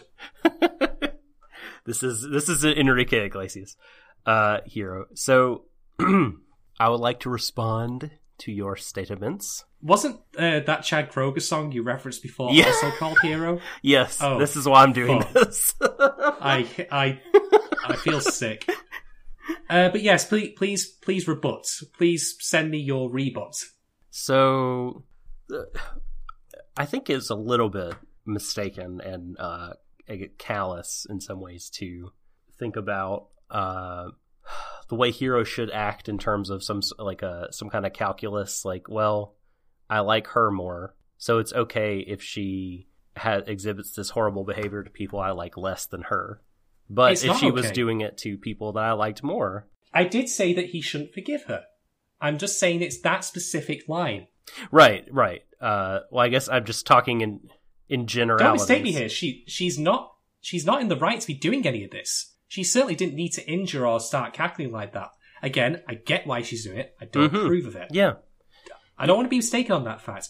Yeah, so I mean, just because that he cares about her deeply, maybe in a different and stronger way, well, let's say different way than he cares about his nakama, some of his friends that he has grown up with, and he's had memories of them together taken away, but he still has some. And also, I would argue that, like, based on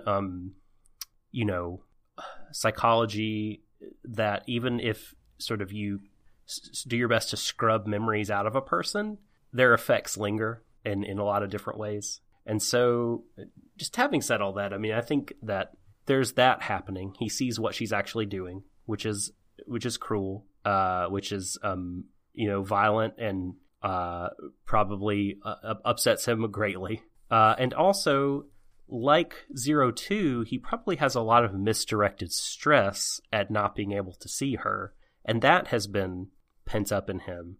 And, unfortunately, this very emotionally volatile scene is occasion for that to be let out, along with his reaction, his sort of total emotional, non-thinking reaction to what she's doing. And yeah, no, I mean, that was a cruel thing that he said. But I think, sometimes We say shitty things to people we care about because we care about them. We're in these situations, these emotionally volatile situations, intimacy gone wrong and what have you. And we know things about them. Like, we know what hurts them. And so in our horrible, dark, weak moments, we go for those weak spots. It's a human and shitty thing. And I would not be, if this were real life, I wouldn't be sad if they didn't get back together. You know what I mean? But like, to me, his behavior isn't inscrutable. Like, I can kind of come up with a story in my head that makes sense, right, based on the evidence that I've had so far of why he did what he did. And I think pretty quickly he regrets it. Where he's weeping, not just at her leaving in the next scene, but I think because of what he said, and that was the effect it had on him. It had quite a profound impact on Zero Two, as we'll see as well. But no, it was bad. It was real bad. It was a bad situation, and I loved the writing of it. That's why I thought it was great television. It was high drama. The episode, it kicked off strong, and it built up to this, and everyone's tension got let out. Shit was happening. This was not the familiar Frank's pattern. She turned heel, and so did he. And man, I just, emotions were running really, really high, and I do see where you're coming from, though, in terms of, like, you don't think that the situation merited him doing that. Like, you would want it to be like a sort of a deeper transgression to get that line out of him. But I would argue so. And I'm also just thinking also that this is immediately following the episode in which, again, he learns, bear in mind this is not excuse, but does explain. He learns about her history. I have to keep it back. She was tortured. He saw her being tortured. I do agree with you that this does happen with regular people. Indeed, perhaps maybe that's a point in the show's favour, that he's treating her as he would any other person who hurts him deeply. Damning with faint praise, we'll call that. Yeah, and I guess that's the point of argument. Like, did she wound him deeply enough, satisfactorily enough, or whatever, to elicit that reaction? And even just kind of voicing that argument makes me feel a little squicky. I'm like, whatever. Like, he was hurt, and he did a shitty thing because he's a kid, and some would argue a shitty kid. Oh, definitely. Don't forget what he did with Ichigo, and we've been through it. The list is as long as my arm at this point. Yeah, not fun to remember episode 2. No, absolutely not. So we agree to disagree then in that case. I guess I'm not even sure what we're arguing. So your claim is that, like, it didn't feel natural and good. I don't think his response in that particular way.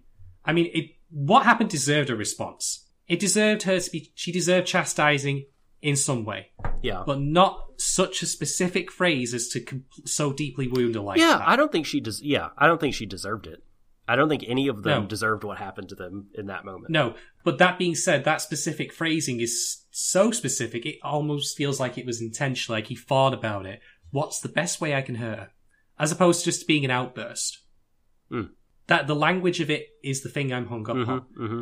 And again, this is me speculating about the future, but I feel like, I said before about this feeling like a flattering thing towards its target audience of teenage boys. Mm-hmm.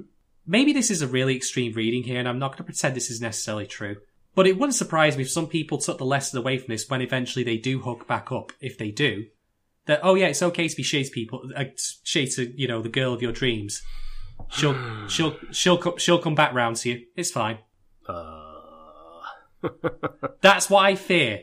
That's the thing. Like, I admit that some of my complaint here is more me framing it around future events we have not seen yet. And indeed, as you rightly said, I really shouldn't be doing that. But I don't trust Frank's enough to take a more complicated view on this, where it would be something like they're just friends at the end of it. Mm-hmm. There are two ways this is going to go. Either she's going to get back with him, or she's going to die. He could get with Best Girl. And then, yes. Yeah. And then he gets with Ichigo. Which he doesn't deserve her, by the way. He doesn't deserve her. No one in the show does. Just point that out. Goro? No. Maybe? Coward. No? Okay, no. The fucking coward, Goro. He's actually admitted his feelings, so he's not fucking... Right, anyway. That's true, he did. I forgot about that. I was like, I'm Jesus just thinking Christ. I'm just thinking about him looking at the floor of this episode, not wanting to have anything to do with... I wouldn't want to do this shit either, to be honest. I don't think that's cowardice. I think that's just saying, I can't deal with this crap. You're right. You're right. I'm being unfair to Goro. I just think, I don't know. She can aim higher than Goro, I think. Yeah.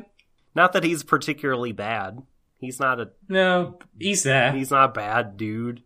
He's just kind of meh. She'll get with him on the rebound when Hiro dies his tragic death. Tragic, quote unquote. Celebratory. I'll be happy with that. Okay, so that is. There are a couple of things happening at the end of the episode, of course. There is the best parts haven't even been talked about. Yeah. Actually, I forgot about it. Okay, one thing to note. So Zero Two's handlers come and get her. Her horns are now huge. Yep, they are out. Yeah. So I actually thought to myself, thinking about the coat, the badass coat. She is. Yeah. So, correct me if I'm wrong, but at the start of this episode, and like for most of it, were her horns smaller than they were in the previous one? Had they shrunk? They were small. I don't remember if they were smaller, but they were like the sort of tiny, like the size of like a tooth. Yeah, I'm not going to get my anime measuring tape out for this, but I wonder if that's partly due to like how the revelations that happened and just like, you know, her dialing it back. Mm-hmm. The horns being like, you know, her humanity level, whatever you want to call it, you know, like, and so maybe she can be brought back and her horns will shrink again. Who knows? Not as horny. She got way hornier later in the episode. We just said. So yes, Zero Two leaves. All the other guys and girls watch her except Hiro. They don't say anything to her, of course. She walks past him, and not even looking at him. No, feel it. Would I. Feel pain, Hiro. Feel sad. Deserve it, you jerk. And what she's saying as well is pretty like oof. You know what I mean? Like she says to herself, like, "This is my punishment." Like I tried to get this boy that I had loved since I was tiny and make him into a monster like me, which is like I think radically reframing her own behavior. And this is punishment, and you know I've always been trying to be human, and I shouldn't have been. Why bother? God, no one. Yeah, the boy of her childhood, the love of her life, has said to her that she's a monster. So, what reason would she have to doubt that? I know, man. It's fucking heartbreaking shit. It is. Then you have Alpha. It's like, hey, welcome back. I've got these fucking disposable ass Marines here for you to have your way with. Who may or may not be adults. Like, this is just like, maybe they're not adults. Maybe they are all kids like these. But if that's the case, I am 16. May I buy a blue wicket? Is George H. Bush still president? Can I have a reefer? Yeah. So these guys, like, they've been lined up for Zero Two. Like, this is funny for a number of reasons. Not least of, by the way, when I say funny, I don't mean intentionally funny. No. This is supposed to be very somber. So yes, tone deaf ricey. Call it what you want. I mean, they didn't even need to have these guys there. They just could have said, we've got them in the transport. They didn't need to show them. I liked that they showed them.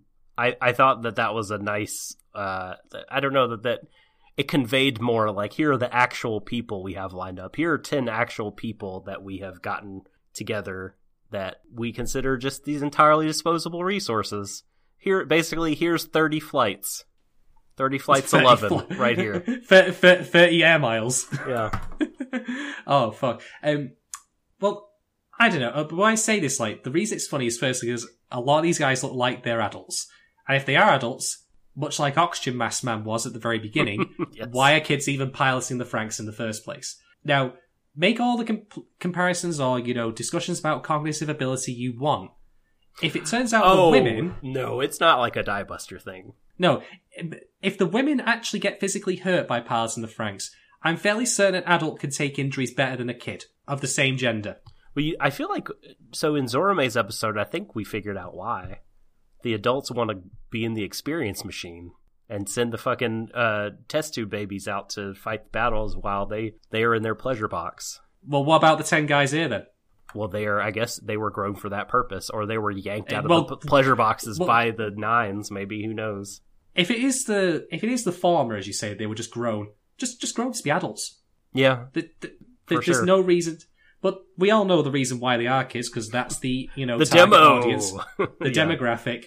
So that's another chink in Frank's believability there. And at this point, we're just having to put it together with duct tape. It's anime, just Trigger doing their Trigger thing. Yeah. Second thing, I love how these guys are all stood there. Like, do any of them have any idea what's going to happen? It's a great question. Like, what was the briefing on this? Okay, guys, you're going to get a chance to pilot only for 3 times, by the way. It's just a tour of duty thing, you're free and done and you get your pension. Like, that's it. You just have to do 3 times and it's great. And then you're on retirement for life. And you get a great pension. It's going to be fantastic. Your kids will be looked after. Your wife will be looked after. It's all good. Like, they obviously have no clue. No. So, Zero Two, of course, doesn't even look at any of them. So, well, she's going to go through them like Taffy at this point. Doesn't care. No.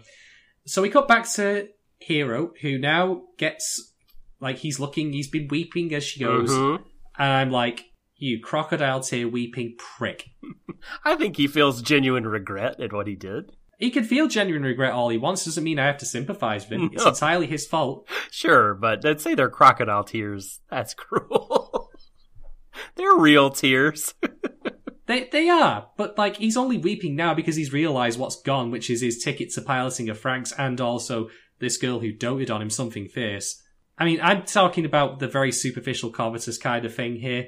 The way he's generally acted, as opposed to, genuine regret over the bond that's now been shattered.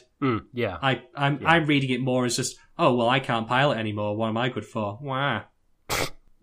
Well, let's hope that's not the case. He's good for roadkill. So, hey. But yes, Ichigo comes in and tackles him from behind and says, I don't want you to go. Yep. I'd rather die. Like, it just basically says, like, if you go to her now and pilot with her anymore, you're going to change forever. You won't be the same. You'll are going to turn to a monster, and I'd rather die than let that happen. And I'll figure out a way for us to pilot together. And he's sort of like, she's saying all this stuff, and you kind of get the feeling he's not listening so much, and I think she probably does too. And that's why she makes the boldest of moves and stretches up and just kisses the shit out of him. I think you mean Kisu. Get it right, Doc. That's right, the Kisu. Yes, and the Kisu and the Kokuhaku, the confession of love. Indeed. All right. Amazing. So let's go back. Just like puts her head on his chest. And that's just, I loved that. Loved it. Love it, love it, love it. The world doesn't deserve Ichigo. No. Let's go back to that thing we said before about people hating on Ichigo. Here's the thing. Brother. I'm sure I've seen people say that she's a slut for doing this. Christ almighty, are you serious? I'm fairly certain that's been said. Come on. First off, my understanding of the word slut is generally speaking someone who gets around. That's not the case. I don't think. Also, I'm not even. Trust me, I've got plenty more to say. Yeah. Let me roll with this, right? Go. So first off, I don't think the term is accurate, even if it was, merited. Yeah. Secondly, let's again try and think about the line of reasoning here. She's speaking to Hiro, saying she loves him, saying she'd rather die. She sees that he's weeping over 02 going. She's got this all worked out in her head, even if she hasn't necessarily got it in words, that he's still pining after her. She is desperate. She will do anything to keep him there. And that's why she tries to kiss him, and does. Well, and it's how she feels. Yeah, and it's that as well. It is that as well. I mean, God knows I wouldn't do that for some people, like, just because... Imagine that, like, oh shit, I best just kiss them just to keep them here. Yeah. No, I'm just the pizza man. I was just giving you a Domino's. Oh, fuck. No tip necessary now, thank you. Oh, man. Does that relate back to your own experience of being a server? No. So, here's the thing, right? Again, you don't have to like what she's doing here. But I get it. The context is there for you to understand. Why are people mad? I think people are mad because of again, like they feel like she's responsible for sending Zero Two away somehow, or basically getting in the way or trying to interfere in these true. Christ. And, like, it's not even like she's, like, had any romantic anything with Goro. Goro just confessed to her, and then he also took it back. I mean, he didn't, he didn't really take it back. He's just like, look, we don't worry about it. Let's just take it slow. You don't have to, like, respond or whatever. Let's just keep our relationship as you were. Nothing has to come of it. So, like... And that's true. That's true to life. I don't understand. That's... It's the shippers. It's just people being shitty. Like... Yeah. It's people being shitty. Yeah. So that's the thing, though. People I've seen are just ignoring the context. And I'm like, don't be like Hero.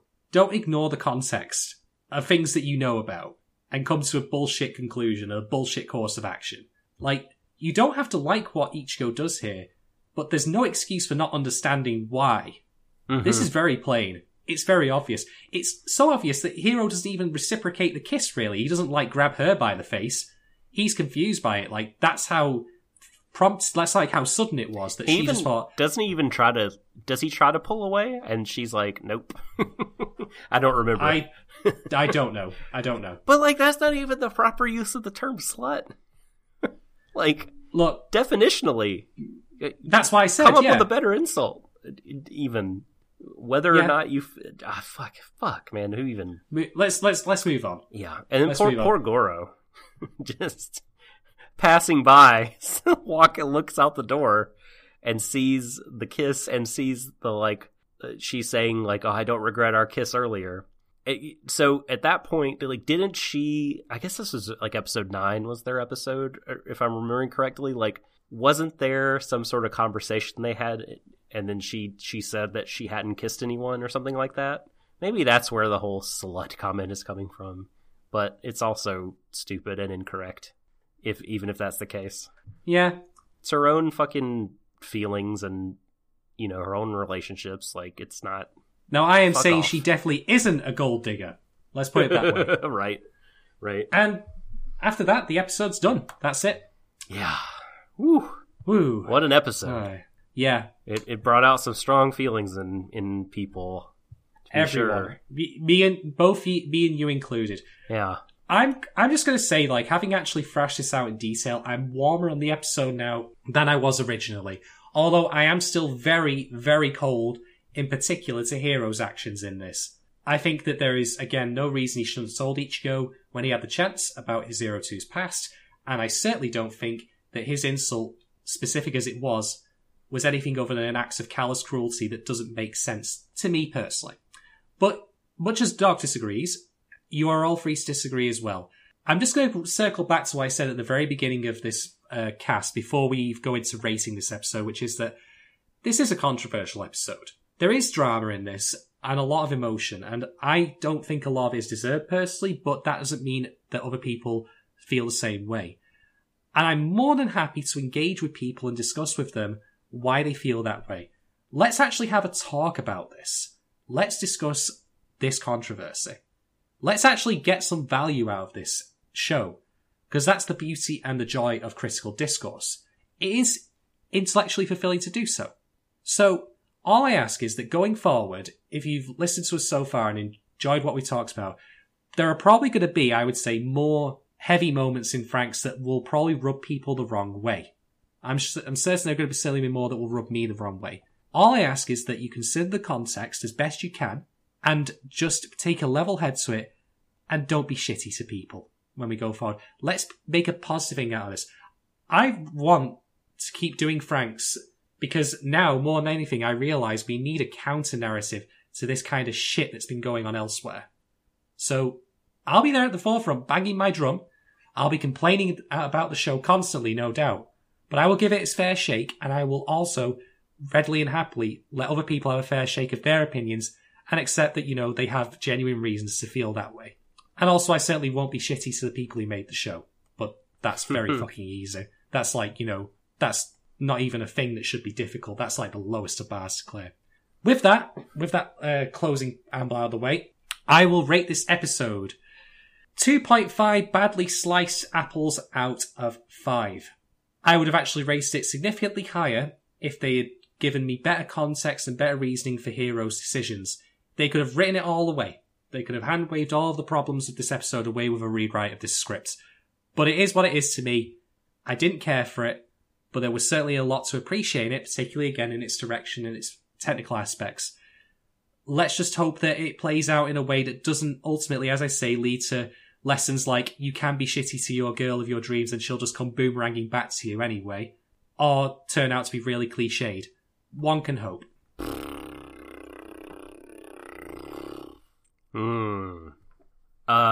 Where do I begin with this one? I guess just as a direct response to like one of the last things you said, I think I need to kind of do some work and figure out on my own why I respond sometimes better and sometimes worse.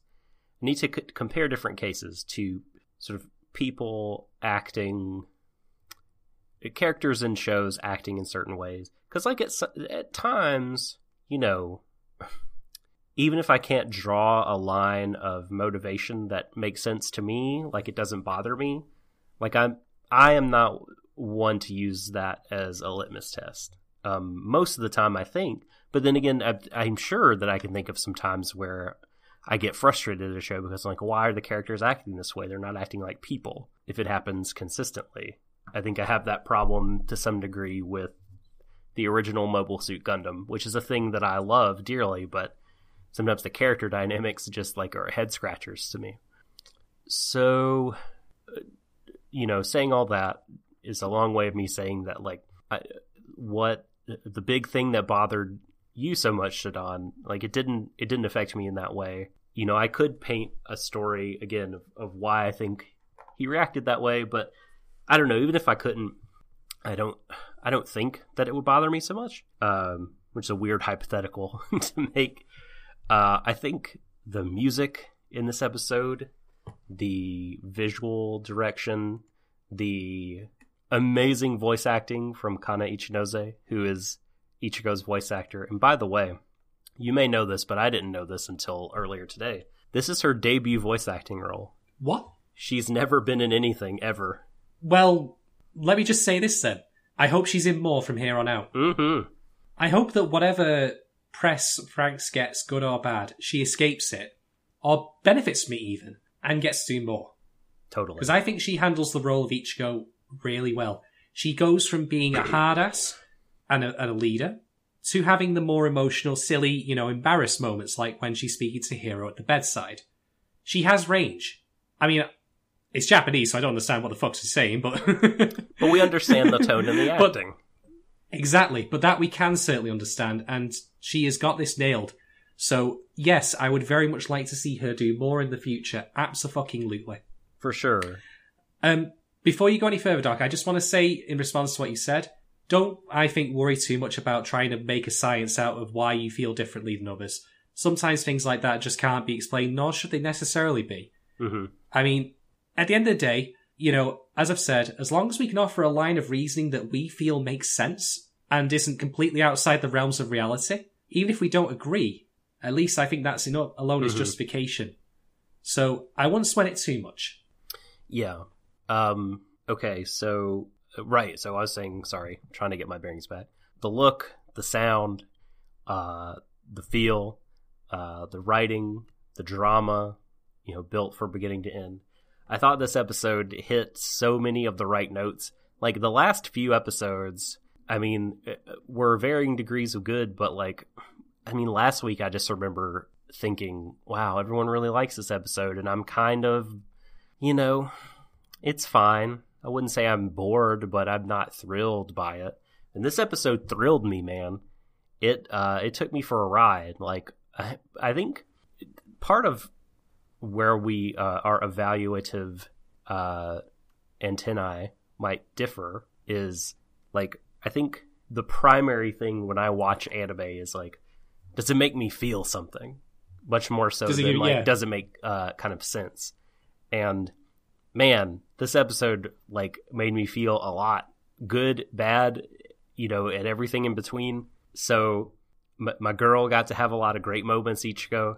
02 got to have a lot of amazing scenes. It was the Nines came back into it. We're going to the Grand Crevasse. The show feels like it's moving. It's not running in place.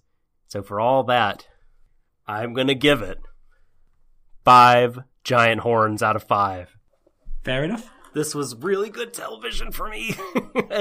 as good as episode 5 in terms of, perhaps not the craft. We could logic chop whether or not that's the case, but just how I'm feeling afterward and how energized I am by the show. Yeah. Because we're in this. We're in this for the long term. And and I this is not, I rate it 5 out of 5 based on like sort of enjoyment and everything. I mean, despite the, I said the craft was good. I thought the writing was good. This is not a 5 out of 5 in terms of like, hey, everybody, the show is a 5 out of 5. Or like, hey, everybody who dropped the show, get back on board. Like, I don't think, it's that sort of thing. But I think if people are in it, if people are in for this already, have bought into Frank's, are cool with what the show has been trying to do or whatever, I think this episode is a good one. It's real good. Fair enough. And I think you could very well be on the mark there with like how you and I view things a little differently. I do definitely have a strong reaction to having a response to shows like emotionally. Mm-hmm. But I think that for me, a lot of that is predicated also on sense and logic. But I must stress, folks, and you know what? Maybe this is a strength of our little shindig and operation we've going here. That better that we have two people like me and Doc who disagree because we have different perspectives that are both completely valid, rather than us both, just being the same instrument in the orchestra playing the exact same tune. So totally, I'm totally down with that. And you know what, Doc? I'm just going to say right up front now, because again, I want to try and set an example for people. I'm glad that you feel the way you do about this show, and I'm glad that you're willing to share those opinions with me and thrash them out with me. So thank you. Woohoo! And anyone who disagrees with me, fuck you. Now, listen, 100% the same. And I'm happy to like bounce ideas off of you, because there's so many things that I miss, or that I'm not even looking for in this show or other shows.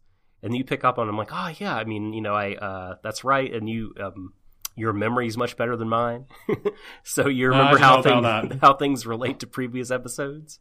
So I'm always happy to hear your perspective. And like I've been, I think, saying throughout, it's like I totally understand.